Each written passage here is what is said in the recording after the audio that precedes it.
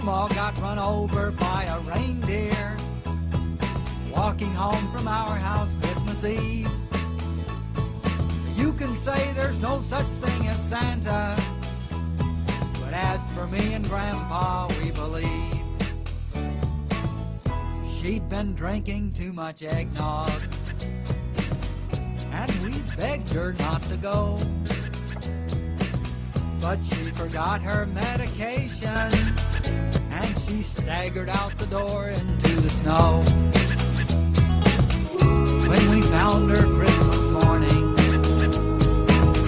at the scene of the attack, she had hoof prints on her forehead and incriminating claws marks on her back. Grandma got run over by a reindeer walking home from our house Christmas Eve. You can say there's no such thing as Santa, but as for me and Grandpa, we believe. Now we're all so proud of Grandpa. He's been taking this so well. See him in there watching football, drinking beer and playing cards with Cousin Mel. It's not Christmas without Grandma. All the family's dressed in black,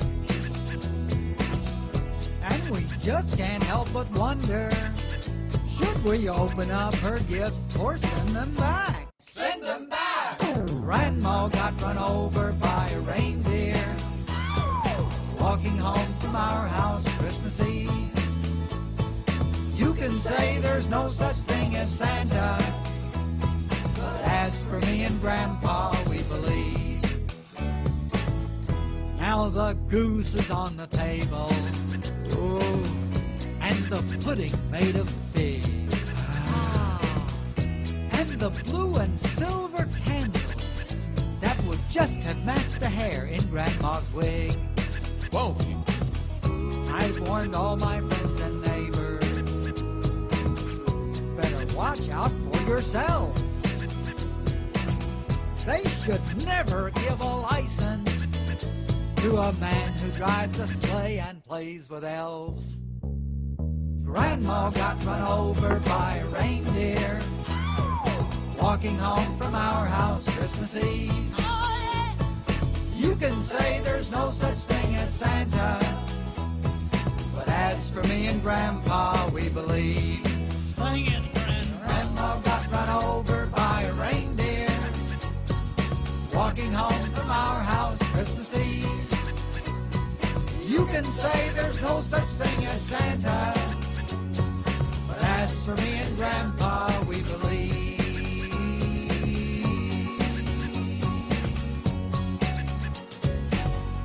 Merry Christmas. Merry Christmas. Merry Christmas. What? What? Merry Christmas. Christmas. Do you know that's a tango? That's what? That's a tango. We have to have Emiliano break that down for us in all the sections. That's Morcatoid 4, a Morcatoid 2, and I killed my wife for Is another. it my headphone or you're breaking up a lot? I would love to hear what others are hearing. Maybe I need to switch headsets. So, I don't know. I'm going to continue on. Okay. Am I breaking up? Shit. Wonder why. He's breaking up. And Uh, it's not me who's breaking him up. Nothing. God damn it. I don't know. I'm better now. Thank you for the feedback. So, man leaves his wife for another woman and blames another man for the murder. That is a classic tango. Indeed. That's true. I didn't think about that. I have to call Good in. choice, Adam. Thank you. Your suggestion. Yes, indeed. When you wanted a Christmas song, immediately thought of Grandma being run over by a reindeer. That's how my head works.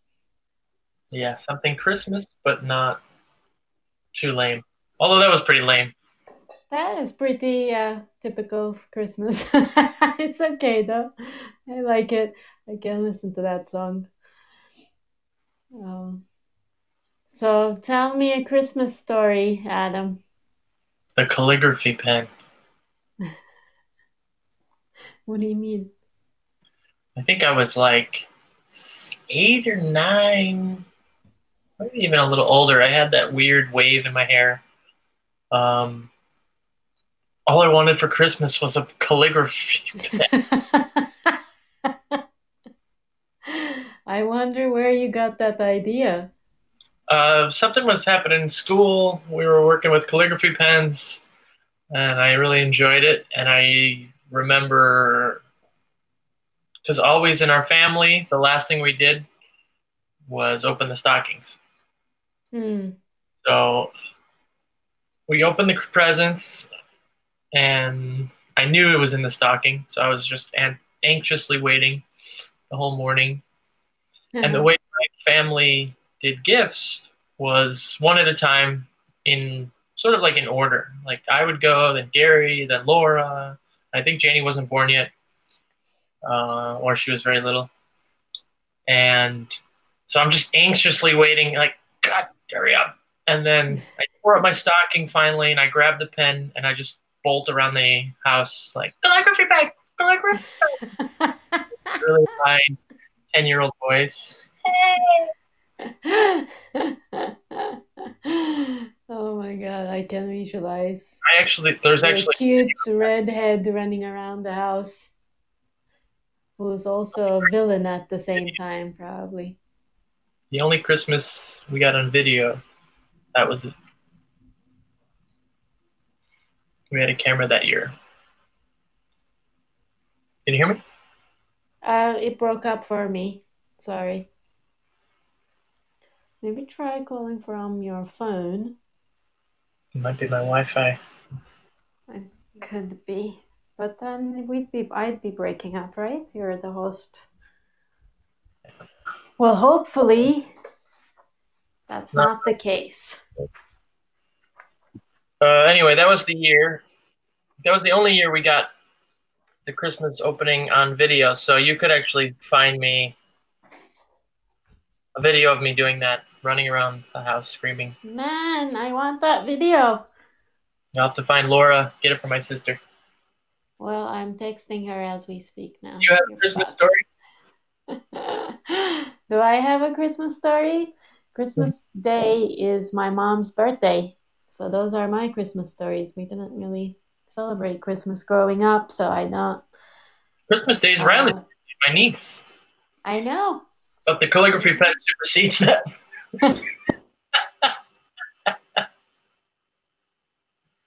My Christmas stories are more here, I guess, in the US. And I remember the time where it's like, because my house was always like the spot for having friends over, and as you know as well, as having been a roommate, uh, it was at one point I remember having 10 friends over and playing Jenga, as always, in suspense mode. And then, like, Chrissy and Mark were over, a friend of mine from Turkey was over. I'm gonna guess you might have been over as well, because Mark and Chrissy were about to leave and we're saying goodbyes. All of a sudden, toilet paper roll comes out of the bathroom and we start dancing limbo. And toilet paper becomes the string that we hold, and it was just like great toilet paper madness on Christmas. I'm gonna guess that was Christmas Eve celebration into Christmas Day. And that was like an awesome moment. Then it turned into a crazy dance party. Were you not in that one? Must have Maybe been. you were visiting home. Maybe. Maybe. Something But yeah, it was pretty mellow until then, just games and like hanging out and eating. And then in the old loft, it just turned into a Madness Limbo party with toilet paper. Then we started doing imitations and like Michael Jackson and this and that. Maybe Mish would remember. She might have been there. Sounds like something I might have even inspired, but I don't know. And I also remember you coming to Tango Cafe when Tango Cafe fell on, was it Christmas Eve or Christmas Day? That you were dressed as Santa. Hobo And Santa. you actually wore long johns. Yep, I wore long johns with a that said Santa. You had the beard and the hat, and you wore long johns, and you had something written on your ass, I think. Hello? Check. Hello. Oh dear. It said like magic something, and then I made the beard out of cotton balls on a piece of canvas, and I cut the canvas like a, like an oval kind of with a mouth hole in it. Uh-huh. I just remember I was dressed so ridiculously that I had the idea, I was all excited, and then right before I went out in front of all those people, I was like, what kind of a jackass am I? I look like an asshole. It was hilarious. I thought it was hilarious. I don't know. We had done a lot of like decorated cookies and strawberries and this and that too. And it was like, I don't know, maybe 20 or 30 people. Tops 40. All night. But it was a really fun night. All night.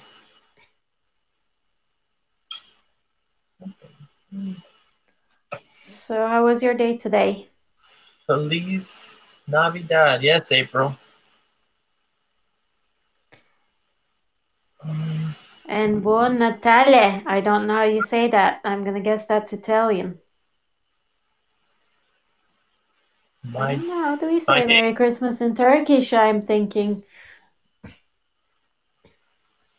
I don't know, but Emiliana is gonna play in Turkish for us today. Huh? Hold on. I'm gonna call in. This isn't working. Yeah, good. Thank you. Yeah, it's not working. And I'm gonna sing in the meantime. Hello? Hello. Can you hear me? Yes. You're echoing a little bit. Is your other mic muted? Yeah. So I don't know what was the problem. Echo. Can you still hear me? A little bit. Your both mics are on, Adam, so we are hearing you twice. No, my other mic is off. No, I hear Tango Uncorked blinking as you speak, and the mic seems active. Blinking? Yeah, on the phone. I don't know what blinking means. Well, on the phone you can tell who's speaking because it glows around the circle. Mm-hmm. Do you see when you speak? I see Tango Uncorked and Annabelle Troilo glowing. Yeah. And this is a very interesting conversation right now. My computer sounds, but it's not working. Okay, now you're good. Hear me? Now you're not echoing. I know, but I had to mute my computer, and so that's a problem if we want to play music later. I see. Well, you can mute yourself on the phone later and when you do that. Hello? Hello. No more echo and you sound good. Wonderful. I love how Podbean always likes to throw these curveballs every week. Something is not working. We do all these sound checks. People think like we don't prepare, but we do all these sound checks. We try, yes. we do all these things, and then it just so happens with the night we do it, occasionally, it just doesn't work. You do have to sing now, like Emiliano says, because it sounds great. Finally. Yeah, I think we need to keep a record of like all the sound checks we do, especially like when we get together. Every time we do this show together and we do sound checks, they're hilarious listening to them. I have all of the sound checks I've ever done. Oh, you do? Pretty much. The ones where like, I can't hear you. Yeah, I can hear you. Yeah, like, well, anything that like we did cursing that was at each other. Kept, yeah. Good. And then some of the ones with guests, like some of the times the sound checks are more interesting than the show. What? Just kidding. No. Just kidding. No way. Emiliana, you can call in anytime. So you We're gave ready me for you. a pretty tame Christmas story. Yeah, I know. Yes. I don't think I have crazy Christmas stories. I guess in the future we'll have to change that. Hello, Emiliano.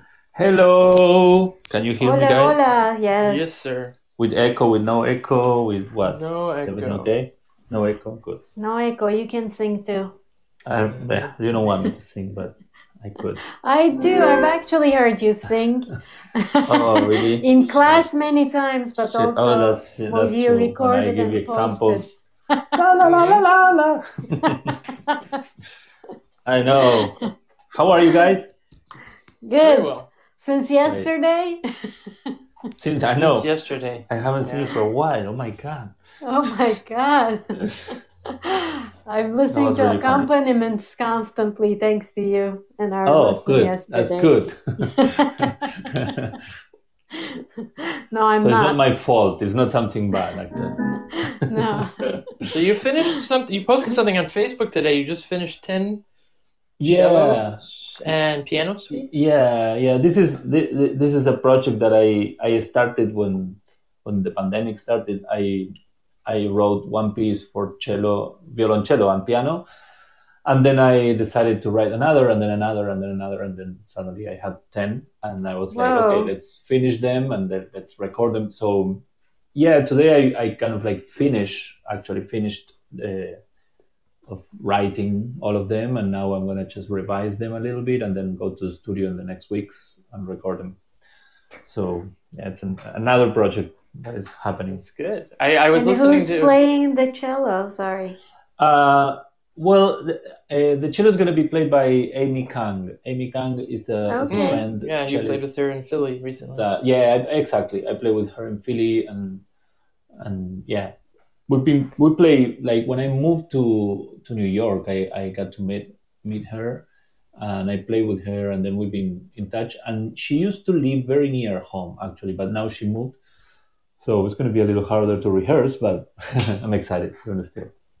I was listening to a podcast earlier of a local guy in the Brooklyn area. He's like a comedian, bartender, and he said something funny. He was like, if you haven't managed to get anything done during COVID, with all this time you've had on your hands, you're never going to get shit done in your life. Yeah. Well, I remember You've there been was getting a lot done. Well, I don't know. I mean, there was a lot of pressure. I remember at the beginning, it's like, if you're a writer, you should become the new Shakespeare. If you're a composer, you should become the new Beethoven. And it's not like that, It's like, it was such a difficult moment. I remember myself not being inspired at all, at all. Like, I couldn't even, and I always loved to create and write music, but the first 2 months probably, I couldn't even like sit and try to come up with some idea or anything because it was. I was on vacation Well, for the we first were- 2 months. I felt lost. I was too, on a like little bit. I had never played video games, and my friend Alberto in Cleveland was like, "Do you want to play a video game together?" And I was like, "Cool, that means we could like." So we would we only did it like once or twice, but it was like we would chat on the phone and play this stupid game, and it was kind of fun. And for like the first 4 weeks or so, because I just thought it was going to be over so soon, I was like, "I'm just going to have a holiday." And then, like, after, 4 weeks, I was like, I better figure out how to do paperwork to get money. Yeah, and exactly. And then start projects and all that other stuff. But I mean, this podcast we got going right away, but that was like the only thing that I was... Yeah, that we got going right off the bat. But teaching and stuff, like when people started teaching online right away, I think we started mid-April, so that was like a month. Mm-hmm. Yeah. And I felt like, oh my God, I don't know, like I'm not the person to teach on video, like, and like I can't imagine doing this, like, especially like pre-recording stuff, and then having to learn like new programs, and then feeling so lost as to what's going on. It was just, I was not like jumping. I was just like, I'm gonna watch what's going on and just See, Exactly. wait for the moment when I'm ready Exactly. to like do something. But I really enjoyed learning how to do like basic film editing on iMovie. That was one of my early yeah, me too. and some audio stuff too. But the films, the video stuff was really fun. Nice. Yeah. Yeah. Yeah, I think many people, got to. Well, I mean, piano. I got so many people interested in studying piano, and I feel, having the time at home and suddenly whatever hobby or thing you like, and usually you don't have time, you're like, well, now I have the time. Let's do it. So Yeah. if it's editing, if it's cooking, if it's learning a new instrument, like I feel like all these things happen, which is good. I mean, now there are new pianists around, new That's musicians. great. Cool. Yeah. And you're teaching tango people who don't play any instruments like me. I also teach, yeah, which I really Tango like. nerds. I really like. Yeah, I love our lessons. I love it. I love them too. I get so They're super energized and fun. I love what I learn. Yeah, they're super fun because it's more than tango. I think it's appreciation in general music, right? Yeah. But of course, focused on tango. But yeah, I really enjoy them. Something that I've been it's so obvious when it's obvious, but I feel like it's taken me 15 to 16 years to like realize that what we've been doing all these years is trying to figure out how to move to the music. And of course we already knew that, but this is all going to sound so obvious and stupid, but the last 9 months we've been alone dance-wise, so it's been like on your own, how do you move to music, or what do you do on your own? And we've been teaching these things online, and then working with you and working with Horacio Godoy back in June and July, and also working with you and him and other musicians and dancers for years. But something that just sort of hit me yesterday in our lesson was like the way you were describing the way the syncopa has to carry over before you hear it. It's sort of linking the four to the... It is exactly how you move when you do it. Yeah. So we've been teaching this movement for years, and I remember when we first saw people doing it in Buenos Aires, and we were like, that is so hot. Because you can see them, prepare. Like building, and then like releasing. And we were like, you have to teach us this. And we looked like so silly for the first little while because our bodies were just like, wah.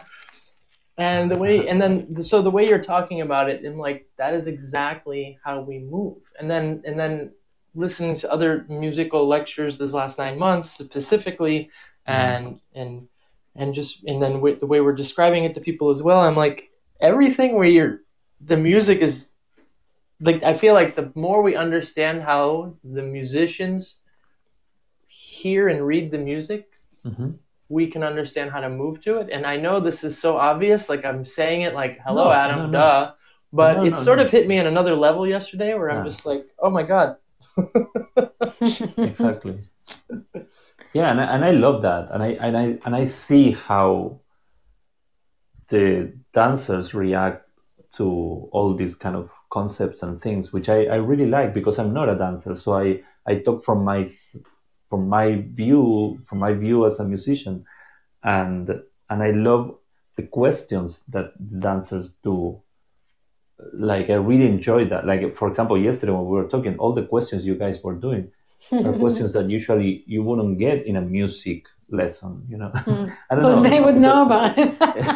But I love it because they're from a different point of view, and that you ask certain things that are very important and super, super interesting. But so then I'm like, wow, this is a fantastic question. Let me answer that. But you don't expect that usually. So that's why I think it's very...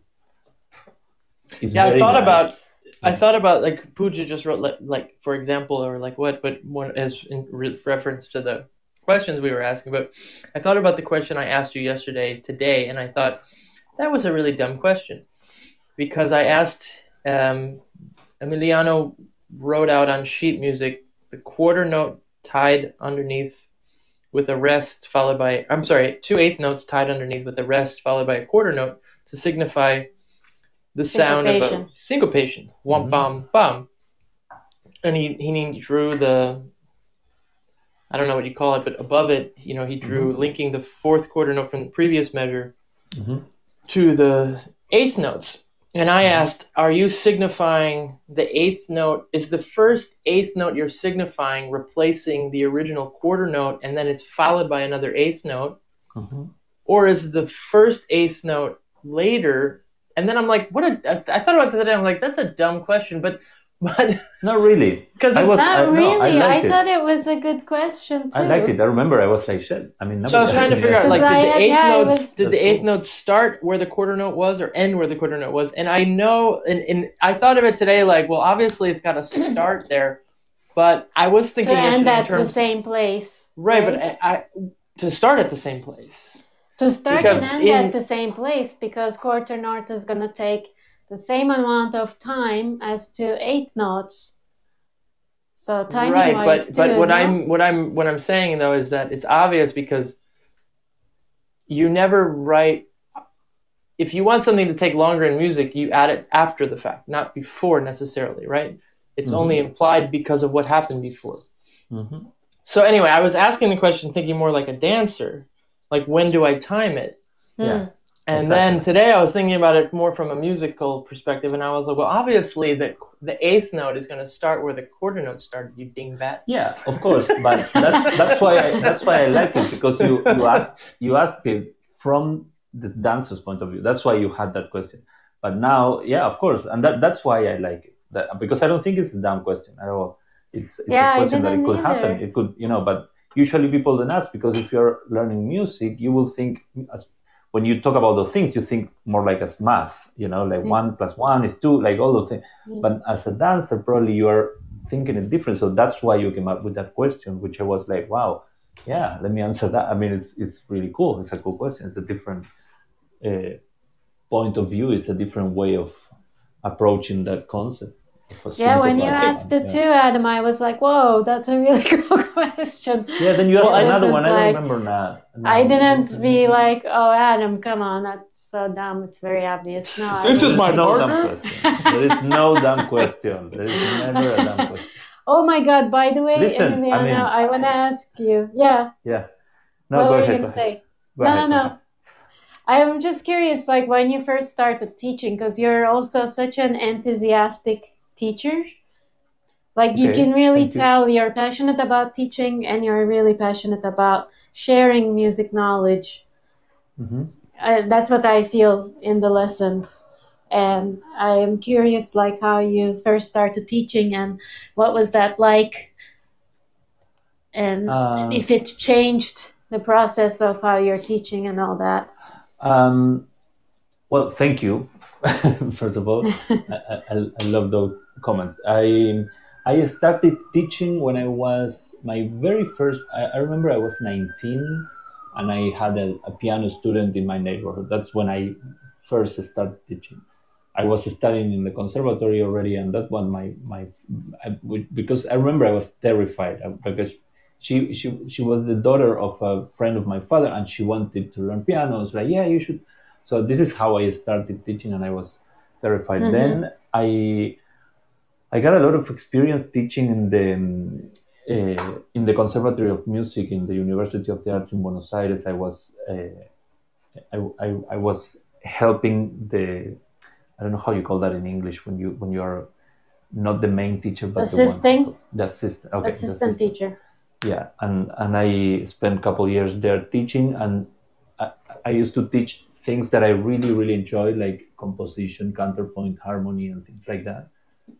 And when it comes to, for example, the lessons we are taking, it's the thing is I love those concepts. I love music, and I love to dig and to go into try to understand them, even though sometimes you can't really understand them, but at least just to go, and try to pass that information to someone and to see that someone understood, like kind of like or got it, or because after the comments they do, you can realize in a second if they understood or right, not. if they understood or not exactly. But I don't know. There's something that I like it, and I really enjoyed it actually. I've always been told that I had a lot of patience. That Yeah, you always make me feel smart. That's great. Yeah, that's great. I mean, it's not because I make an effort or I'm lying, or it's just that the way of I like to teach. And how much do you think, like being like, you're also a composer, so how much, like I'm guessing that also helps a lot in explaining concepts. Completely. Yeah. I mean, if I were just a pianist, and not just, but I mean, if I were only a pianist, probably I wouldn't be able to give a lesson about music appreciation or stuff like that, because when it comes to that, you have to, or you better be involved in the music from that side, which is completely different. Like when you're a pianist, when you're an interpreter, you connect with the music from that side, just like performing and making sure you play right what is written and all of that. When you get into composition, you get into harmony, you get into music history also, you get into counterpoint and on all these concepts, that because you want to write properly and you need to analyze and study a lot of composers and periods in time in music and all of that, which is something completely separate from what studying the instrument is. You can be a composer and not play I'm much guessing. properly the piano. So that's why I think it's a mix of both. I love to play, and I always played, but I also love to write and to analyze, and I like all the music styles also, which also I think helps for me to kind of like connect styles between. So that's also something that I enjoy a lot, to connect concepts in different styles. Yeah. And what's your favorite drink? Adam is like, this isn't 5 questions, so I had to ask a question. Red wine. I love red wine. That's my drink. I mean, I have other drinks. Like I do like some. I have 2 Italian drinks that I love. Which one is Amaretto di Saronno, which is an almond liquor. Then I also love Campari, Campari on the rocks or Campari with orange. But I really like red wine. That's my drink. Yeah. Nice. A good red wine makes me happy. I don't drink much, just a glass. It's like I enjoy it. So one more question before we play something you gave us, because I'm like, we're gonna play something that you, I think, arranged or composed, not composed, arranged it. I don't think he composed this one, Chico. No, he did not. For sure he did not. I wish my royalties would have saved my life. So you said you've been composing for cello. How is that process? Like you compose it, like how often do you get to hear? Like I'm sure you're playing it on the piano as you're composing too, but like how often do you exchange with the person who's gonna in the end play during the composition time? Like how is that whole process evolve? Or when do you decide who's gonna play, or do you know who's gonna play before? You don't exchange much until you really want. In my case, whenever I have everything ready, like today, I contact my cellist and be like, "Hey, everything is ready. I'm gonna send you the music soon. We're gonna get rehearsal." So what is interesting to let people know, that usually this is also a big question of doubt, is if composers play all instruments, and we don't. Composers don't play every instrument. So then they're like, so how do you write for cello? Well, that's why composers study a lot. And one of the things you study, it's how every instrument works. Because in order for me to write for a cello, I don't necessarily have to know how to play it, but I need to know how it works, and what things works good and what things will sound bad, what things will sound actually. There is nothing worse that receive, like me as a pianist, that receives something written for piano by a new composer that it's actually not really playable, or that it doesn't work. And you're like, this guy not only doesn't play the piano, but doesn't know how the piano works. So because And it's not that we can play anything, Yeah, and I am guessing like there's like what we were part of what we discussed briefly yesterday in class was there's different techniques and different style of music that each instrument does. Yeah. Like if you don't know that, I guess that would be a shame. Yeah, exactly. It's all that. It's I always relate music with cooking, and I think both in the same way. Like, whenever you know how to deal with an onion or garlic or olive oil, what you're gonna do with that, then it's kind of the same when you're gonna compose. Whenever I had the idea of the cello and the piano, of course, I know and I knew already a lot of concepts about the cello. But what I did is I got books about cello and I started reading a lot again, and because again, you want to use as much as possible of the possibilities that the cello has. You want to write properly. You want to respect the instrument. You want to respect the person who's going to play. You want the person who's going to play be happy when she opens the music and she's like, oh, I can play this and this is sound good or not. So I don't really contact them. It's more like working me at home. Yeah, playing in the piano, like you said, a couple of times. Some other times you hear in the head, and you don't need to really play it, because after many years of studying music, you basically hear the sounds. So that myth of Beethoven being deaf and writing music, I love Beethoven. Okay, I'm just saying that anybody with train can compose, even if you're deaf or not. I mean, that's not the thing, because whenever you study music, you can really, like, can you close your eyes and imagine blue, and you can imagine yellow, right? I mean, you don't need to really see the blue or the yellow. So in music, it's kind of the same, but with much more train. So whenever you have that train, if I hear a melody in my mind or a harmony or something, I just go to the paper and write it. And sometimes I need some help, and I use the piano. But sometimes not, and I just write it, and then I will double check that everything is fine, and the cello can play this and the piano can play that, and they both are going to sound good. And then you'll send the music and pray that the music is going to sound good. Because that part exists also. Yeah. Oh yeah, of course. Oh man, I don't even want to imagine that you get something back and like it's not at all how you visualize it would be played. Yeah, of course. Yeah. Happens.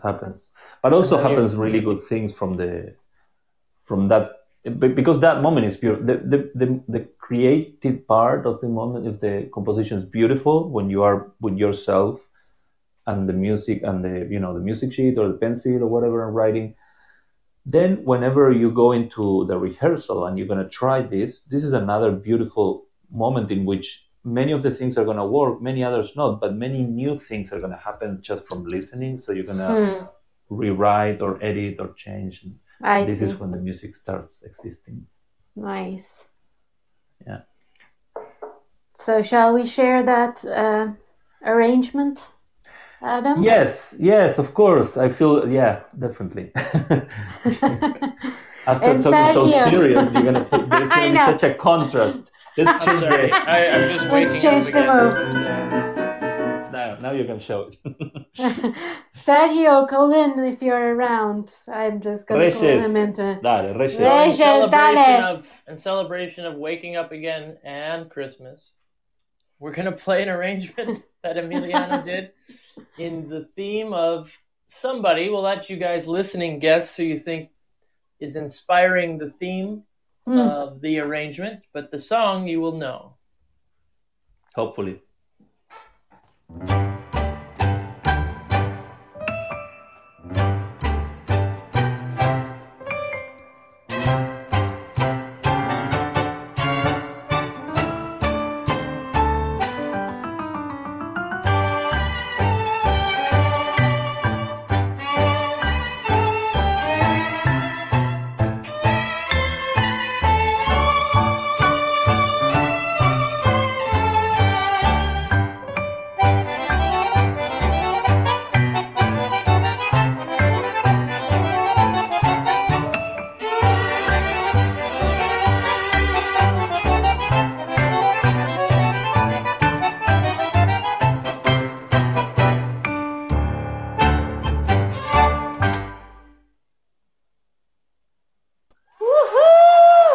The best. Look at all that people. Oh my God. So what's really nice, if I don't know if our listeners, the video you have on Facebook is beautifully done. I'm not sure whose apartment it's in, but the lighting is great. The whole orchestra's there. Well, the whole group is there. It's not necessarily a full orchestra, but that's Pablo Aslan, the bassist. That's his house. Wow. I've been to his house. Okay, I've been to his house, and this man is a professional bassist. He has a maid. He has a full house in Brooklyn. There's something going on with this guy. I think he's selling drugs. I don't know what's going on. He's got a sound studio in his basement. First of all, he has a basement, and in it he has a sound studio. Yeah. You know, this. So I just thought of something that I thought would be a really interesting way to teach people how to recognize different orchestras. We're all trying to do our thing to talk about how, oh, this is the Pugliese thing, this is the D'Arienzo thing, this is the Troilo thing. So this arrangement you did in the style of D'Arienzo, you said. Yeah. Wouldn't it be fascinating, especially to do Jingle Bells? Wouldn't it be fascinating to use a song that everybody knows and to arrange it in like the style of the Big Four, De Sarli, D'Arienzo, Troilo, and Pugliese, just to help people understand the nuances, the differences between the orchestras? Yeah, That'd be definitely. kind of interesting. Yeah, it's a big challenge. Don't think that actually. No, I think it would be tremendously difficult, and I also think it would be it's super nice, very interesting. Yeah, because even we play like Chico and I will teach a class and we'll play 3 arrangements of the same song, 3 different arrangements of the same song, and show like, oh, this is how he does it, and they do it, and they do it. But I think still the students don't know the music that well. They don't know the song itself that well, unless it's maybe like Comparsita or Don Juan. Yeah. So something like Jingle Bells, that would be a really interesting way to convey. Like, we have to pick what song. True. Yeah, definitely. Happy birthday. Yeah, there you go. It is. It's the best way to understand the styles. You know, when I study composition, one of the exercises that you have to do is to compose like other composers, right? Oh, so nice. For example, you study suddenly Chopin and you analyze a lot of pieces of Chopin, and then the teacher will tell you, okay, now I want you to write a nocturne like if Chopin would have written. Like I want to hear it and think, wait a minute, is this Chopin nocturnes that I never heard before? So this is how the reason why you do that is not to copy, but just to be completely sure about how the composer thought. Exactly. So and also to understand. I mean, we learn from what we're influenced by. There was a night many, many years ago in Providence, and it was all a joke. It wasn't like a class, but at the end of the night, there was a group of dancers hanging out, and we all were imitating our favorite dancers and trying to guess. And each other too. Mm-hmm. And I think Mish was probably there, and maybe some of the other. Tova was there. I was thinking about that. Tova was there, yeah. And I remember because Carlos. I remember because her husband. Carlos was right on. Well, do you remember, Chico? Like her husband at the time did Us, and I guessed Gustavo because at the time I was really influenced by Gustavo, and he's like, "No, that's you," and I was like, "Oh, fuck."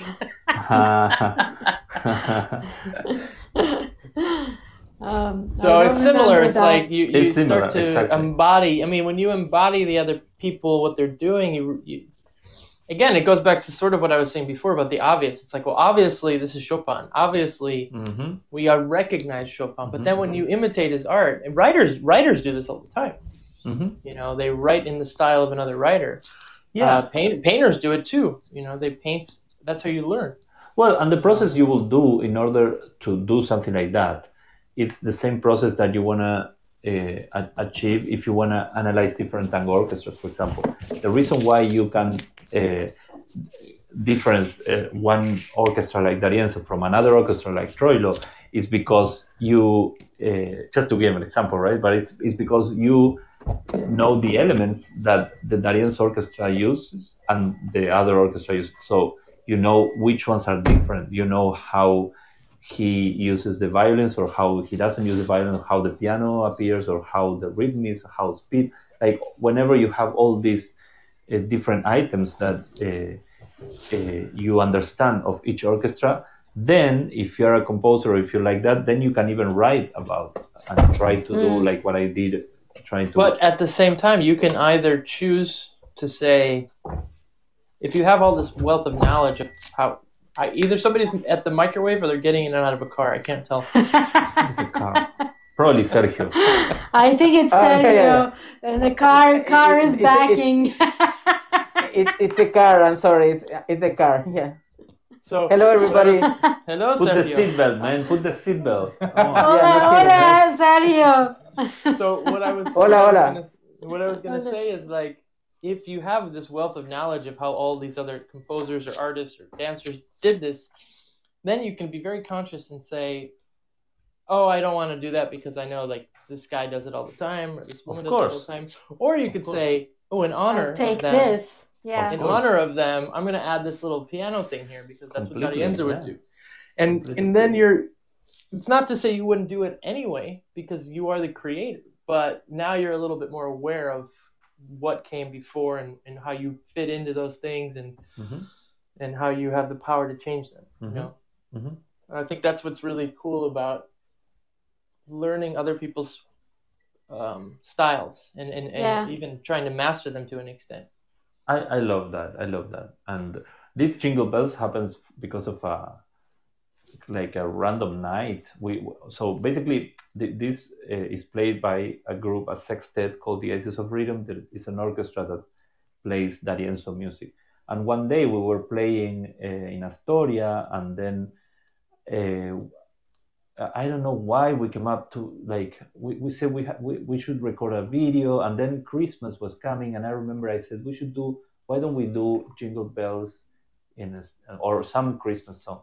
And then I went to bed, and I remember that before I was falling asleep, I got this idea. So I woke up and I wrote it quickly just because I didn't want to forget. And then I went to bed. So then the next day, I recorded very, very homemade, and I texted to Pablo, the bassist, which is the musical director of the orchestra. I was like, what do you think? And he never answered. So I felt like, oh shit, he didn't like it, you know? So I Pablo never answers anybody. Pablo yeah, exactly. Anybody. And then 2 weeks later, or something like that, he's like, "Hey, I love this." I was like, "What? Really? Yeah. Why don't you write it?" So the funny thing is, exactly, yeah. So I remember at that time I was in Miami, so I had to record my piano in Miami. He was in Argentina, so he recorded the bass in Argentina. The bandoneons were in New York. Like, everybody is recording in different parts of the world. And what you see in the video, of course, that's not the real audio.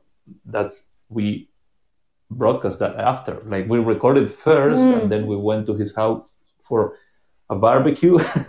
And then before the barbecue, we were like, okay, let's film. You know what else? You know what else I love about that video? I love it.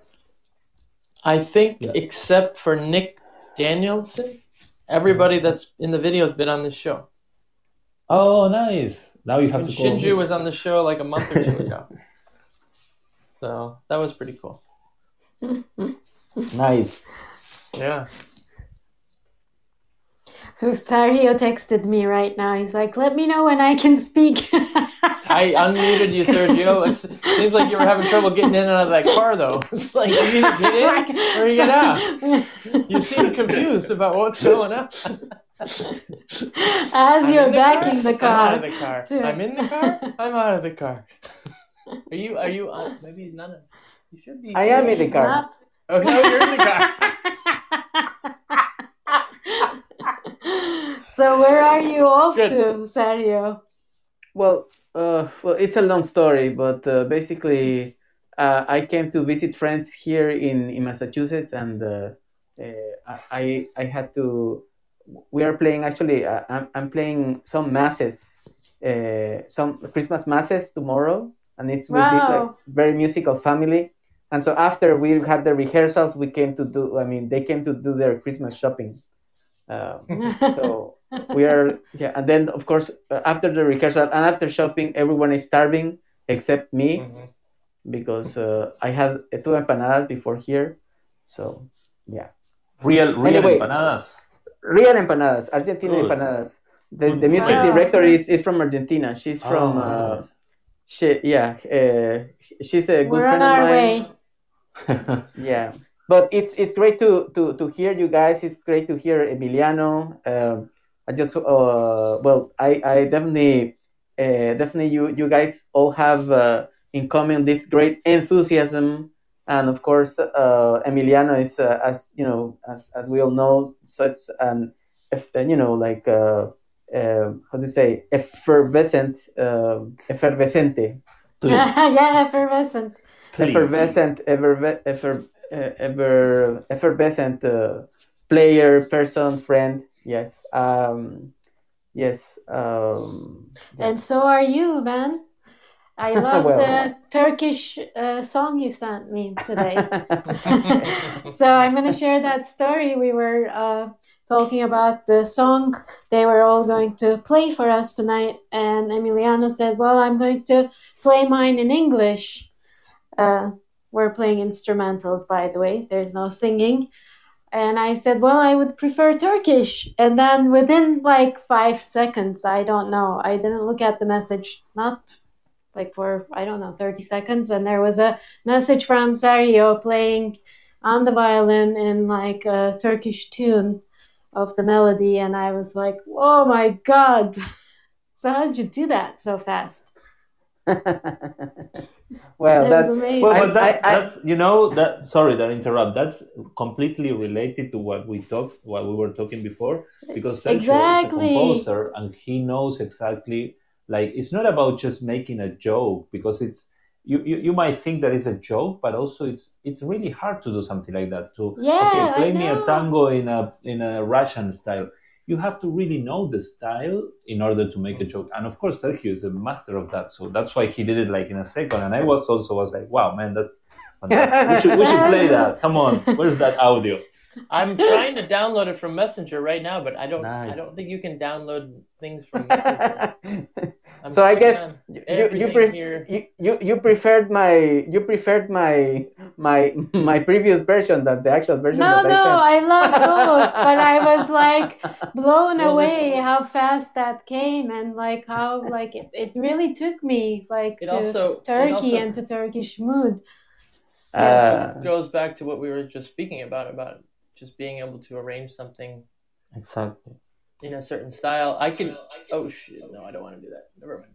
I So- can't play it from the computer. I just wanna mention that well, of course, this is well, by the time I met you guys,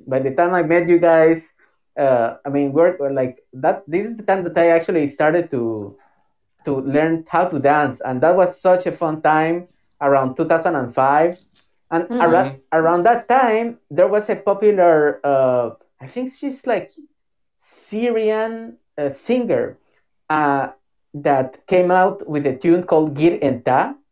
Yeah. Oh yes, Yeah, yes. remember that? I know the song. And so yes. that was a tango favorite, a tango tune that was like super popular. And of course, now I go to milongas and they never I played think it we anymore. play it only in the alternative room or something. But it's sort of like a traditional alternative song now. So Yeah, Yes, exactly. yeah. We've moved on a little bit, I think. Yes. Yeah. No, but you know, it definitely had its day, and you know, because I remember that at that time I used to go to any milonga, alternative or no alternative, and then I would hear that. So Wow. yeah, True. no, of course, I mean definitely, you know, violins they came from actually from the Middle East. You know, the actual violins, the primitive violins is called rebab, and actually something that the Crusaders brought back home, you know, and so yes, definitely, violins are basically a mixture, and of course I also like cannot wait to make it to Turkey to actually, you know, to actually. Play with to Turkish actually- musicians. Yes, well, actually, I played Turkish music, but in Kansas City, Oh wow. Missouri. Yeah, with my good friend Bo Bledsoe. He had a group with Christine Breves called Oh yeah, she was Sola on the show. She Tango. told us about that. Yeah, yeah. Yes. And so he also had a group called A La Turca, and so we actually played in a Turkish festival here in Grand Central Station, like that was 10 years ago. Yes, Yeah. but anyway, so getting back to topic here, well, definitely I can't wait again to play with Emiliano, and also with Raúl Jaurena, where we're so lucky to play the 24th of October in Philadelphia. Yeah. It was we an were amazing there. experience. Yeah, that was awesome. And yes, this is the stuff that I really, really, really miss intensely. And actually, that's the Yeah. reason I came here to Massachusetts, because I really miss playing music. And it's like if I have to play in a Catholic mass where only 4 people come, I'll do that. Yeah. Man, I So, totally empathize with yeah. that. Yeah. So anyway, so as you can hear, my friends came Your back. car. So maybe it's time for me to. freaking seatbelt. All right. Put the seatbelt. Well, we're gonna play your version first. Then, do you have to go? Chico, nobody knows what's going on. We haven't explained Okay. anything to our listeners. We don't even know That's who we're true. talking to right now. We haven't even It's introduced true. our listeners. It's true. I don't know if Everybody he has knows to go when I Regis. start. You hear his voice, you hear 2 words, and you know that's Sergio Regis. You can mute me now if you want. Actually, I've been waiting. To mute me? Well, the last time I was in the show, actually, there was like the first time that there was a breakdown in the show. Yeah, I think my story was problem with Podbean. Yes, Yeah. no, I think it No, was, we did that on purpose, Sergio. Yes, I was yes. trying to mute The you truth again. comes out. The truth comes out. Yeah. Amazing. I knew that. All right, you can mute me now if you want, really. Okay, so Sergio Reyes is a violinist based in New York City who's now playing in churches all over the world. And he and Emiliano Messias and Javier Sanchez, we decided a couple weeks ago we wanted to have a special show for everybody where we would have 3 soloists play the same piece of music, just to hear the different way they would come about it from their respective instruments. So Sergio sent us this recording about an hour ago, and we're going to start with this, and then we'll decide later whether we want Emiliano to go next or Javier. But we'll start now with Sergio Reyes with the song called Sur. Okay, I'm gonna mute myself.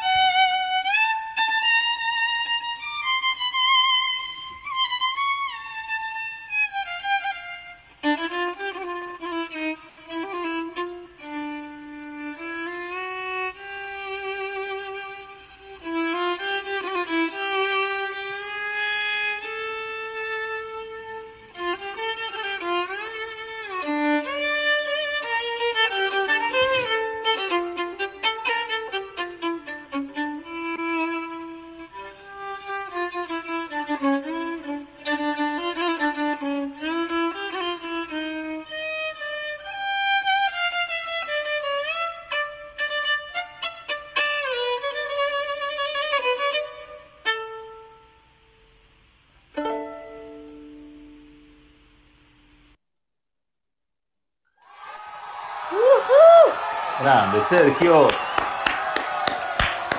I want more. Tremendo. He plays like he knows. I think he knows something about playing violin. He's on mute. He's muted, I think, still. He never told me to unmute him, so I don't know. I don't know when. I There you go. He's back. I'm back. Yeah. Amazing job, Sergio. Thanks Bravo, for thank you. doing that. Thank you, guys. Thank you. Amazing. Thank you. It was So, so wonderful to see you guys all play in Philadelphia in October. It was such a great thing Meredith put together. Can't wait for That the was next amazing. one. Yeah, Yeah, me that was too. beautiful. Same here. I would love to make it to the next one. You better. In person. Otherwise, Yes. I'm not. I'm not getting into another one of these. Okay, deal.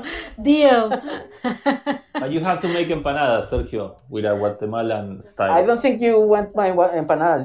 I think you may want my guacamole. Okay. we I don't know Okay, what okay. double language you guys are talking right now, but it's not appropriate for this show. Okay? Was this not a cookie I want show? your guacamole, Sergio.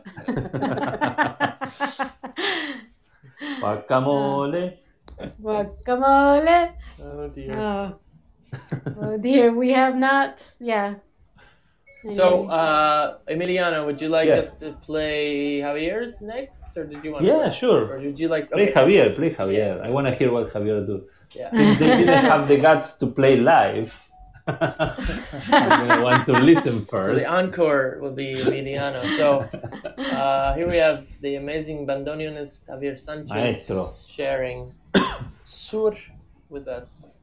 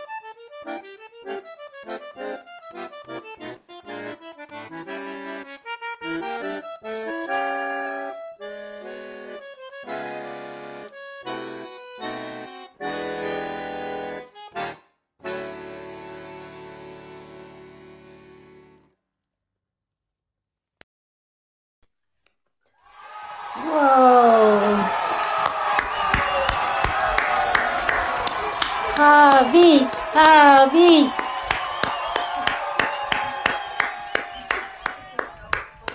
I hope they fit. That's my problem because my problem is that I feel fat and I don't like anything I'm wearing. So And Sergio is unmuted. There am I. Yay. There you are. Sergio, put the I was seatbelt. trying to get Emiliano back too. That's the name of a new song. Sergio, put the seatbelt. That was beautiful. Oh my Javi. God. I remember. That was beautiful. Bravo, Javier. That He's really not was online, right? amazing. No, he's not. Okay. He's not, but we'll send him the link later to listen. Okay. To That himself. was yeah, to the recording was- that he sent us. That was beautiful. I had to mute Sergio again because there's some people in the car. I think they're about to go rob a bank. And so I don't think they are going to a church. They're going to a bank. You're right. I think they finished the church. I don't know. That I don't is know. I don't know what's amazing. going on. Both versions are like amazing, so different. Crazy. Yes, we have a Beautiful, lot of. beautiful. We're fortunate to have a lot of talent here in New York area. And I Amazing have them musicians. playing at the milongas here and sharing them with Philadelphia. I know, Emiliano. You said when you were there how much you love Philadelphia, but I love didn't take Philly. it. I didn't take it personally. I do too. I really. I do too. Are you I from love Philly? being in Philly. No, but I've okay. spent a lot of time there, and it's a great city. I considered moving there on and off while I lived here in New York, but ultimately New York is too powerful to leave. But it is a great city. Yes. It's beautiful. I love it. I love it. I still want to live in New York, but I love to feel that Philly is so near because it's such a beautiful, city. It's like a small, big city. I don't know. Like it has Yeah. that much more being able to get to places so fast and to find really, really good food everywhere you go. You know, Philadelphia is Can't actually go the wrong. sixth. Philadelphia is actually the sixth largest city in the United States. It's not a Look at small that. city. San It's Francisco not, but it is. feels like that. You know what I mean? Like it feels. So is Izmir, like where I'm from. It's not a small city, but Mhm. it can feel like it's much smaller in a way because the way of living is much more relaxed because you can get the places a lot easier from one place to the other, and distances seem closer in a way. And yes, if you want to live above the Philadelphia Tango School, there is an apartment for rent, just in case any of our listeners are interested. Oh, and on that note, I wanted to mention I don't know the full details yet because I have to read the whole thing. Meredith is organizing an amazing New Year's Eve event with lots of musicians. Emiliana, maybe you know a lot more about the details of it. Yeah. But, It's a you guys, everybody should tune in. It's going to be a really nice event. There's going to be a lot of music and events. It's and going to be things to streamed watch. on Vimeo, and she's going to have Zoom breakout rooms available. So it'll be like two platforms: Vimeo for the live streaming, and then Zoom for interactive things. And all of the first $5,000 of donations are going to go straight to the artists, and thereafter she's going to split it between the school and the artists as well. And of course, always helping the artists. Meredith has been doing a tremendous job the last 9 months. Amazing. Yeah, and if any one of you, and I think most of you know her, you know that it's going to be spectacular because she just like pulls out these amazing, like big size things. I mean, like it's nothing. It amazes we were just talking. me. Well, Chico, Emiliano and Chico and I, we were all just talking about the first few months of COVID, how we were all just kind of sitting on our asses. She organized the Tango Festival online. Like 2 months into you know, it. within 2 months, she managed to pull together quite a tremendous feat. She had teachers from Buenos Aires, Paris. I mean, God knows, New York, who knows where else? I don't know. I wasn't, Wisconsin. I mean, Yeah, Germany, I don't know, but it was from everywhere. And it went off without a hitch. I mean, I don't think there was I can't even do a podcast without my freaking microphone not working. Exactly. So bravo to her, and was very successful. Yeah, I do want to. Speaking of New Year's, though, I do want to say we're gonna do a brief call-in on our show from 11:30 to midnight and a little after, because if you want to actually speak to engage and call in, if you're not going to be on Zoom, if you're not going to be watching the videos, or if you are and you want to call in anyway, because this is a non-video call-in platform, we're going to do a special little New Year's Eve 15 to 30 minutes something, just to go through midnight together, before and right after, basically. So I'm ready for Emmy's version. Okay. I'm not, but well. You're not? Come on. Why not? Why not? That's true. You're gonna play live. Let's play live. Sergio is back. I'm just gonna disconnect Sergio. I'm sorry, Sergio. I just hung up on him. I was like, what's the point? I mean, you can't unmute him because there's people talking around him. So I'll just disconnect, and he can call us if he wants. Can I instead of Sur? Can I play a song called Sergio Put the Freaking? Can you play Norte? Can you please show us at least a clip of Sergio Put Your Seatbelt On? Sergio Put Your Seatbelt. Beep beep beep beep. That's what it is. Yes. Beep beep beep beep beep beep beep beep beep beep beep beep Exactly. beep. Honk honk. Wait, do I have an effect? Oh my God! Exactly. Adam, stop! Sergio, put your seatbelt. That's it. That's a new song. It's a new song. Sergio, put your seatbelt. I don't know if he's listening, but he's gonna hate us. He better bring guacamole at least. We have to do it what's that wave thing that you do as an audience? So you get the wave. Yeah. So we have to do it as a wave. I go, and then one of you go, and then the other one. Sergio, put your seatbelt on. Put your seatbelt. Ready? We're gonna wave. We're gonna wave this. They don't. That's not in a. What do they call it? Echo or I forget. I don't know, but let's do it. I remember in choir we did that. Canon, right? That's what you want to say. Sergio, put your seatbelt on. Sergio, put your seatbelt. But you have to start in the middle of the previous one. Canon, canon. So it goes. Okay. Sergio, put your seatbelt. Yeah. Okay. We're not going to coordinate this right now. No. You know what I'm going to do tonight, right? I hate you. Yes, I know what you're going to do right? That's my problem. I'm going to end up writing Sergio, put your seatbelt for canon for four voices. And then please teach me. I want to be a part of the singing of that, please. Exactly. All right. So you guys hear the piano good? Yes. Okay. So Sur, right? Yes, Sur, sir. version of Sur. Sur. This is gonna be totally improvised, okay? Okay. Hope you like it. Here we go.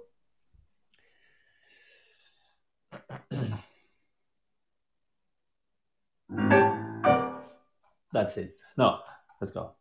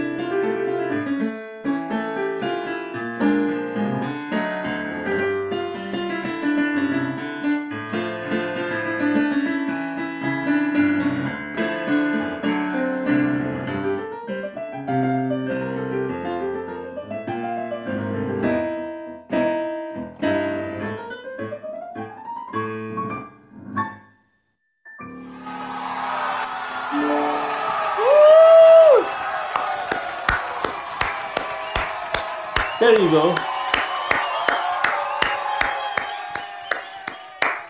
Wonderful. I love it. Sounded like Yes, three yes. different songs. Wow. Sorry. Yeah. Amazing. No, I mean, it's in a good way. Thank It's you. great. It was beautiful. So cool. I didn't even know what I was going to do, to be honest. So I was So you have a improvising. basic melody. You know, Sur has a basic melody, right? Then Yeah. when you say you don't know what you're gonna do, Well, because or you you're know I improvising, started. it's like you come Yeah. in like with this idea, this feeling, but it's not the song yet, right? Exactly. I just did the first chord, and that took me to Debussy. I don't know why. Okay. And then I started doing these things, like not without really thinking much ahead, like just 3 or 5 seconds ahead, but not really. Okay, I'm gonna go there. But then at some point you start, Right. and this is when the melody starts. But even still, I was just playing around and having fun. Like So if that- I'm, I play like if I'm alone with a glass of wine, playing alone by myself. This is what I do. That's what Fantastic. You can play for us with a glass of wine anytime. But that's like what we were just discussing about how knowing these styles of play, knowing these influences that you said. I went into Debussy for a moment. Do you hear other people's, like, for example, when you heard Javier playing or when you heard Sergio playing, do you think you heard them, like, giving homage to somebody else in their renditions or no? I mean... well, I think Javi played an arrangement by Nestor Marconi, if I'm not wrong, Okay. which is beautiful and very, very, very, very, very difficult to play. It sounded like it, yeah. But of course, he did it wonderful. And Nestor, if I'm not wrong, I think that's Marconi's arrangement, and that's itself, it's an homage to himself. Like, this is an amazing arrangement. And I think Sergio, I don't know if he's online, but he really tribute anybody specifically. But I think he also had fun, kind of like me, and he just played like he's alone. I don't think he really play in tribute to someone, but I don't. We should ask him. And my Debussy thing wasn't really thought. It was just this is what happened, and I think for you guys in dancing happens the same. That when you play, there's a lot. You know what I was telling you earlier about the cello and the piano. Like whenever you start rehearsing, you start playing. There's a lot of things that happen at the moment, and that right moment, and that's the most beautiful part. That's why I love to play popular music, because you never know what's going to happen, and you have to be aware and listening to that, because that's a beautiful part of. Well, there's something always so special about improvising. I mean, we as dancers are more on the improvisation side of things with Adam, and it's even if you rehearse and practice this and that, what's going to happen at that moment, exactly at that hour of the day, at the end of that or the beginning of that day, and like the conversations that happened before you played and the two versions you heard before. Like there's so many factors that factor in, and it's, I think, amazing. Like it's you can't duplicate it. Yeah, and I think if everything is really planned in advance, you gotta be really, really good in order to really express some freshness. Or I don't know how to explain. Like like for you guys, I guess it's choreography. Whenever you have a choreography, like which is a beautiful thing, but at the same time you have to express it in a way that it doesn't look like you are repeating some stuff that you're. In my case, for example, if I have something really planned, I still want to sound fresh. I don't want to sound like, oh, he studied this. He's repeating something that he prepared. Emiliano, there's a really interesting book. I'm gonna mute Sergio again, even though I thought Sergio called in to say something. He said he did, and he said he's in a silent place right now, so he's trying to unmute himself. With the seatbelt or not? Okay. He did. I'm muting him because I'm hearing noise. So, yeah. No. Wait. Whoa. Whoa. Stop with that guacamole, man. No, I'm finally in the quiet place. So. Oh, good. Okay. Beep, beep, beep, beep. So, beep. Emiliano, there's a there's a book by David Mamet, the famous playwright, and of course, it's called Actor. True and False. He's not an Okay. actor; he's a writer. But I thought he acts as well. No? no, I don't think so. And In True and theater, I False? thought. Okay. True and False, and it's a guide for acting. And David Mamet's kind of an asshole, but he has a few things in the book that are really interesting, and one of them is about how, like, when you're acting on a stage, the script is already written, and what you bring to it is the drama based on how you are that day and your feeling and your attitude and all the things that are happening. Like, it's like when we dance, we know the steps, we know the structure, we're improvising, but we're not modern dancers. We're tango dancers. You're a musician, you know the piano, you know the tango music. So it's like what you're saying. It's like, how do you play the same music every day but keep it fresh? And it was interesting to hear his approach to acting. There's a whole chapter about it. And I always bring this up because I learned so much from this book, even though it's written towards stage actors. That actually really helped me get over anxiety when we perform. Because it was really like, he also addresses like how as an actor you're reacting to, like, you're feeling what the audience, you're reacting to audience reaction, you're reacting to other actors' reaction. Definitely. I really think that they're really, really connected. Actually, I took some theater lessons, and I'm always really interested about that. Yeah. There's I don't know if you ever heard about Peter Brook or Robert Wilson, or those guys that actually you can relate. Like, I remember going to those classes in which mainly were for probably theater people, but then you can completely relate to music or to whatever expression you're doing, because they're totally connected. And that's the beauty. When you can see that, it's like what we were talking before earlier, right? Like, when you actually can connect the different styles of music, when you can connect different expressions, painting with music, with theater, so I think that's some of my favorite tango performers who don't necessarily choreograph, but coincidentally all went to like clown school, are some of my favorite performers, because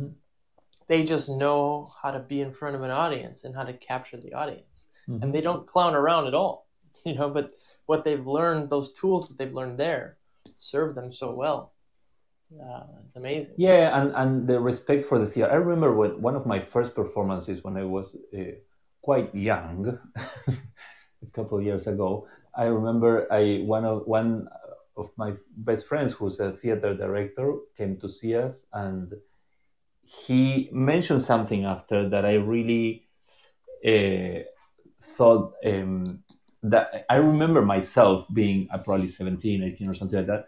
Not really, I was arguing with him, because usually musicians, we don't care about that part. We don't care about the part of the stage, that we are on a stage. I'm not telling like we are acting or something like that, but whenever you're going to sit on the piano and people are going to watch you created a stage, if it's a real stage or not. So that brings a lot of things besides what you're going to do, which is playing the piano, whatever you're going to do.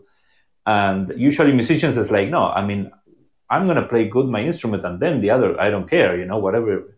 And I remember we went to have coffee. Of course, in Argentina, you have coffee at any time.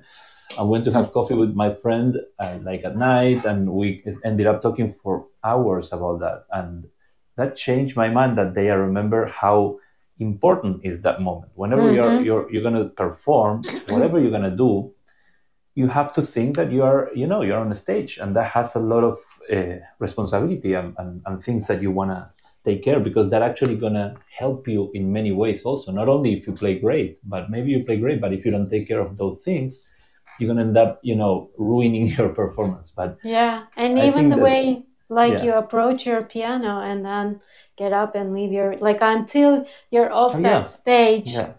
It's part of your performance. Like, that was another thing. Like, I feel I needed to hear to understand like that. Completely, yeah. Sergio, what do you think about this? Are you there? We lost Sergio's call ended. I think he got upset. And I also wanted to hear like if he did tribute his thing or he was improvising his piece. Sergio. Anyway, we lost him. Kings. Well, maybe he'll go back. Maybe he got stuck in that car. Oh well, that was amazing though. Yeah, that was a fun concept. Emiliano. I really feel like I kind of heard each. I heard Stuart in each one, but it was so impressive to just hear. Each music facilitates a certain amount of freedom in a different way, you know, and a certain amount of restriction and a certain amount of restrictions in another way. So it's so cool. Yeah. And after, you know, doing this show for so many months, and we always ask one musician to come on the show, and it's so I never considered, like, sometimes we ask somebody to come on and like, well, do you know, when I play that song, I only do like 4 things in the whole song. So now you want me to play the whole thing. Yeah, that's true. That happens. Oh, yeah, you're right. You know, I didn't think of that. Yeah. Totally. Except, here's the thing. We've asked several bassists. I was wrong. I was incorrect earlier when I said everybody in that video that you shot from Jingle Bells had been on the show except for Nick Danielson. Mm-hmm. Actually, Pablo Aslan has not been on the show either, and I've asked him several times, but I'm going to stop bugging him. We've asked we've asked several bass players. So my point is like the only person in a tango that starts in the beginning and finishes at the end is the bassist. Mm-hmm. That's the only person that could play, that already knows how to play the whole song, right, from start to finish. And yet none. Yeah. No, I was going to say that if he plays alone what he plays, I know. You won't recognize the song. Yes, you're gonna exactly. hear this. I know. Exactly. Which exactly. I think would be wonderful. Amazing. I think it would be hilarious, as well as beautiful, and hilarious again. Yeah, but, and like years ago when we did when we were in Minnesota, we did classes with a live band with Ben, and I forget who he was playing with. So what we did, Emiliano, is we asked each instrument to play only their part of the particular song, not their solo version of it, so that like people could really hear the separate things that each instrument was doing. So we would dance to those instruments only, and then when they played together, you could pick what you want to play with. And of course it was easier to see and hear like the accompaniments and the melody and all that. And even though I made that joke, I think the bass is, I always say that the bass line is as important as the melody, which is the highest line, but usually as human beings we really hear more the high, you know, but actually without the bass it sounds really horrible. And with a good bass line it sounds beautiful, but the thing is that you don't realize that it sounds beautiful because of that bass line, and that's what it is. It's all about that. And if you're someone who hears that, and I love the way the upright bass sounds, so I always tell this story, like when we were going to perform to Cachivache live, this one song that we were going to perform to started with the bass doing some syncopations and playing around, and we didn't plan much to the song. We were going to improvise most of it, except we planned the beginning, and I really wanted to hit the bass and play with it, and Pacha, that live performance, decided not to do what he did in the recording. So I love that. I love it. So and then I went and I was like, man, I wanted to really hit the bass and do this. He's like, well, you know, nobody really listens to the bass, so I didn't really think much, and I just changed it. And I was like, God damn it. Yeah, bass players don't think people pay attention to them. I've been getting that feedback since I was a child. Growing up with a bassist brother, you know. And having invited people to the show who are bassists, they're like, nah, people don't care. And I'm like, no, they do care. They don't. You're not the one they're gonna like clap for, but you are the meat and potatoes of that band. You need that driving bass line, especially in tango. I mean, there's no drum. This is the. It's all about that bass. Oh, thank you, April. I wish I had that song queued up. Oh my God, I need to have that song queued up. I'm going to cue that up for a little later in the show. Yes, please do. And also, like, I'm gonna ask, what's the most popular version of Sur? So maybe we end the show Wasn't by that? playing. I mean, for me, it's Hugo Diaz. No. Well, it could be Diaz Troilo, of course. Let me see what I have. The composition is by Aníbal Troilo, so his So orchestra maybe- doing Sur, probably with Goyeneche singing, or there's so many because it's such an old Yeah, song it and plays is. so many times that. But I was wondering what's played a lot more at the Milonga, so we could end the show with I that don't think later that on. song is. I mean, I personally, I feel like when I've heard it, it's at the Milongas. It's not played Diaz. much. Yeah, could be. You're right. Anyway, shall we thank Emiliano for bearing us? Oh, you are pulling the song out, Adam. Yeah, but I'm gonna turn back. I have to keep the computer volume low, so. Yeah, because I was echoing.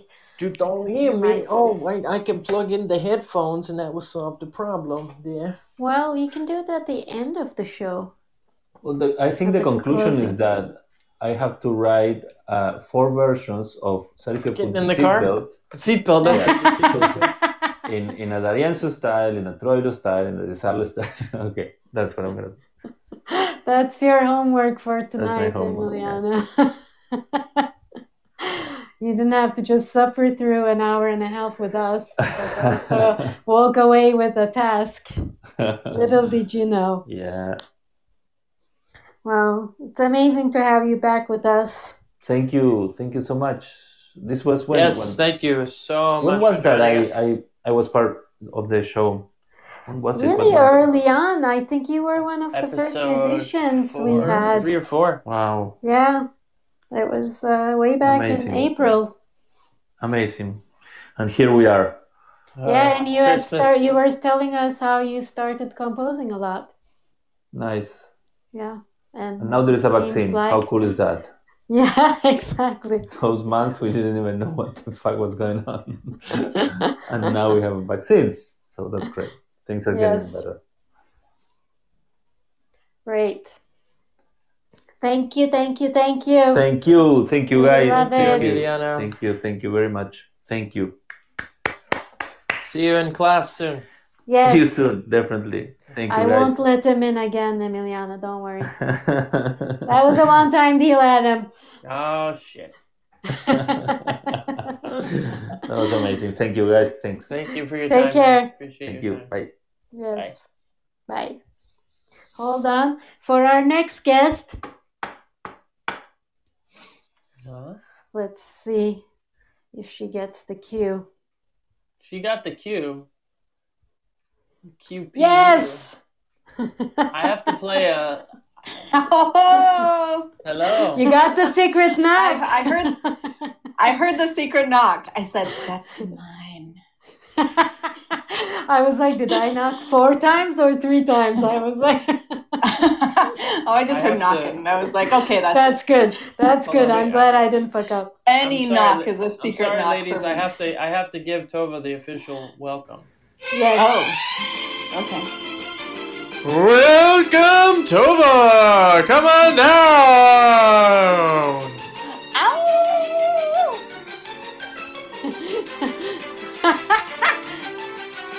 Wait, did I get to hear the rest of it? Being the next contestant?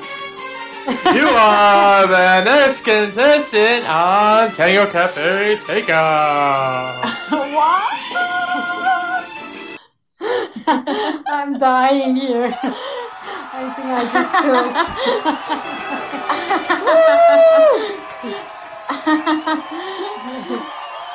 Oh, my name still is Woke Jad here. Interesting. Anyway. We are from your place. Welcome to our country. Oh, what country is this? I don't want to know. I don't know if I do either. I don't know what's going on this show right now. The minute you came on. With a lot of craziness. Darth Pulma has joined. I know, some... It's like... We just opened a new dimension.